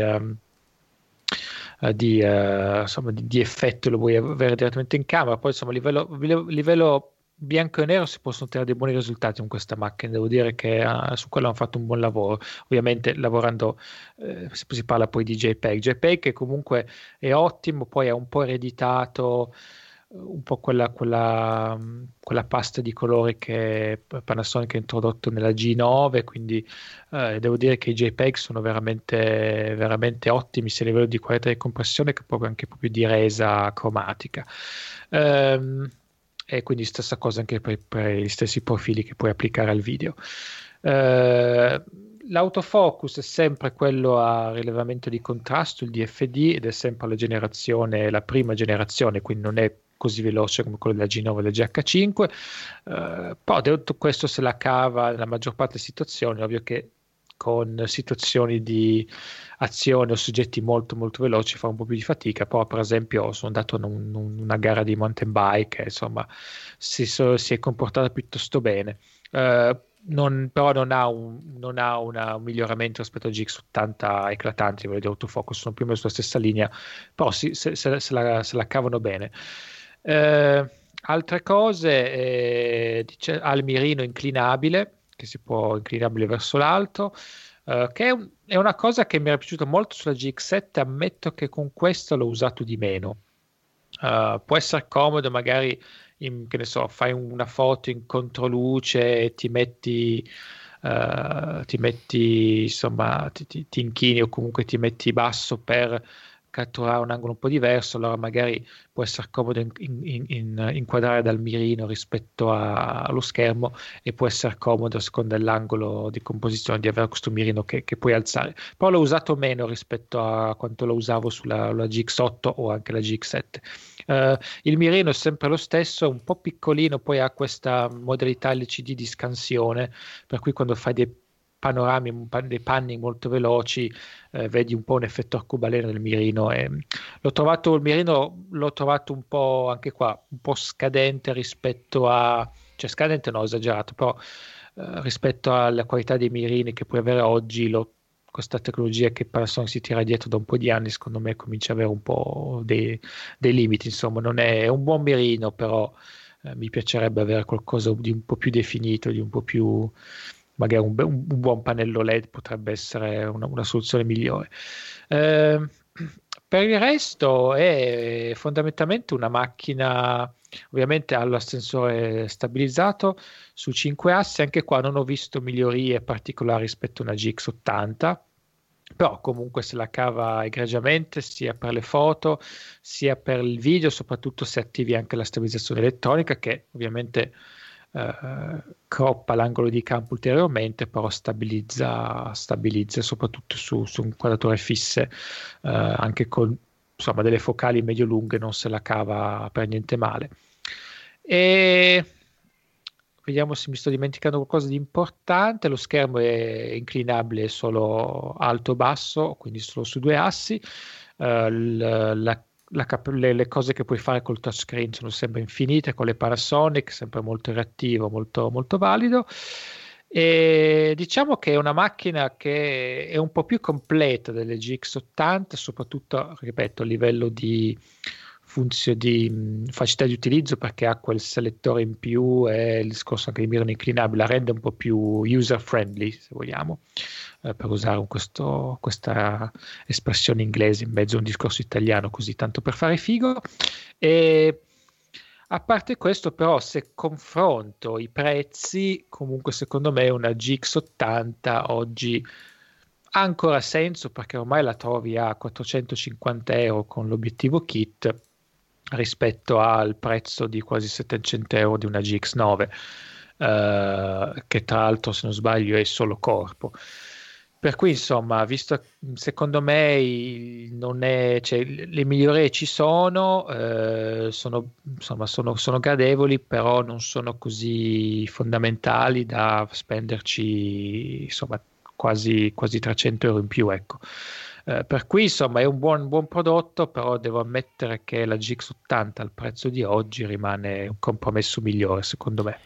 Sì, ma ci sono delle fotocamere, pensavo l'altra volta, Matt, che in effetti è difficile veramente che si possano non dico migliorare assolutamente, quello è sempre possibile, ma che rimangono e hanno una longevità incredibile proprio perché anche gli stessi produttori non riescono poi nel tempo ad offrire un prodotto effettivamente migliorativo a prezzo coerente, no? E quindi poi ti trovi sempre a dover riportare in auge quel corpo che magari accumula anche anni alle spalle. Penso ad esempio a quante volte abbiamo consigliato l'Alfa 6000 che ormai è vecchia come che è, o anche proprio la GX80 che sono forse quelle che più spesso andiamo quando ci capita che ci fanno delle domande un po' in questa fascia di prezzo a consigliare.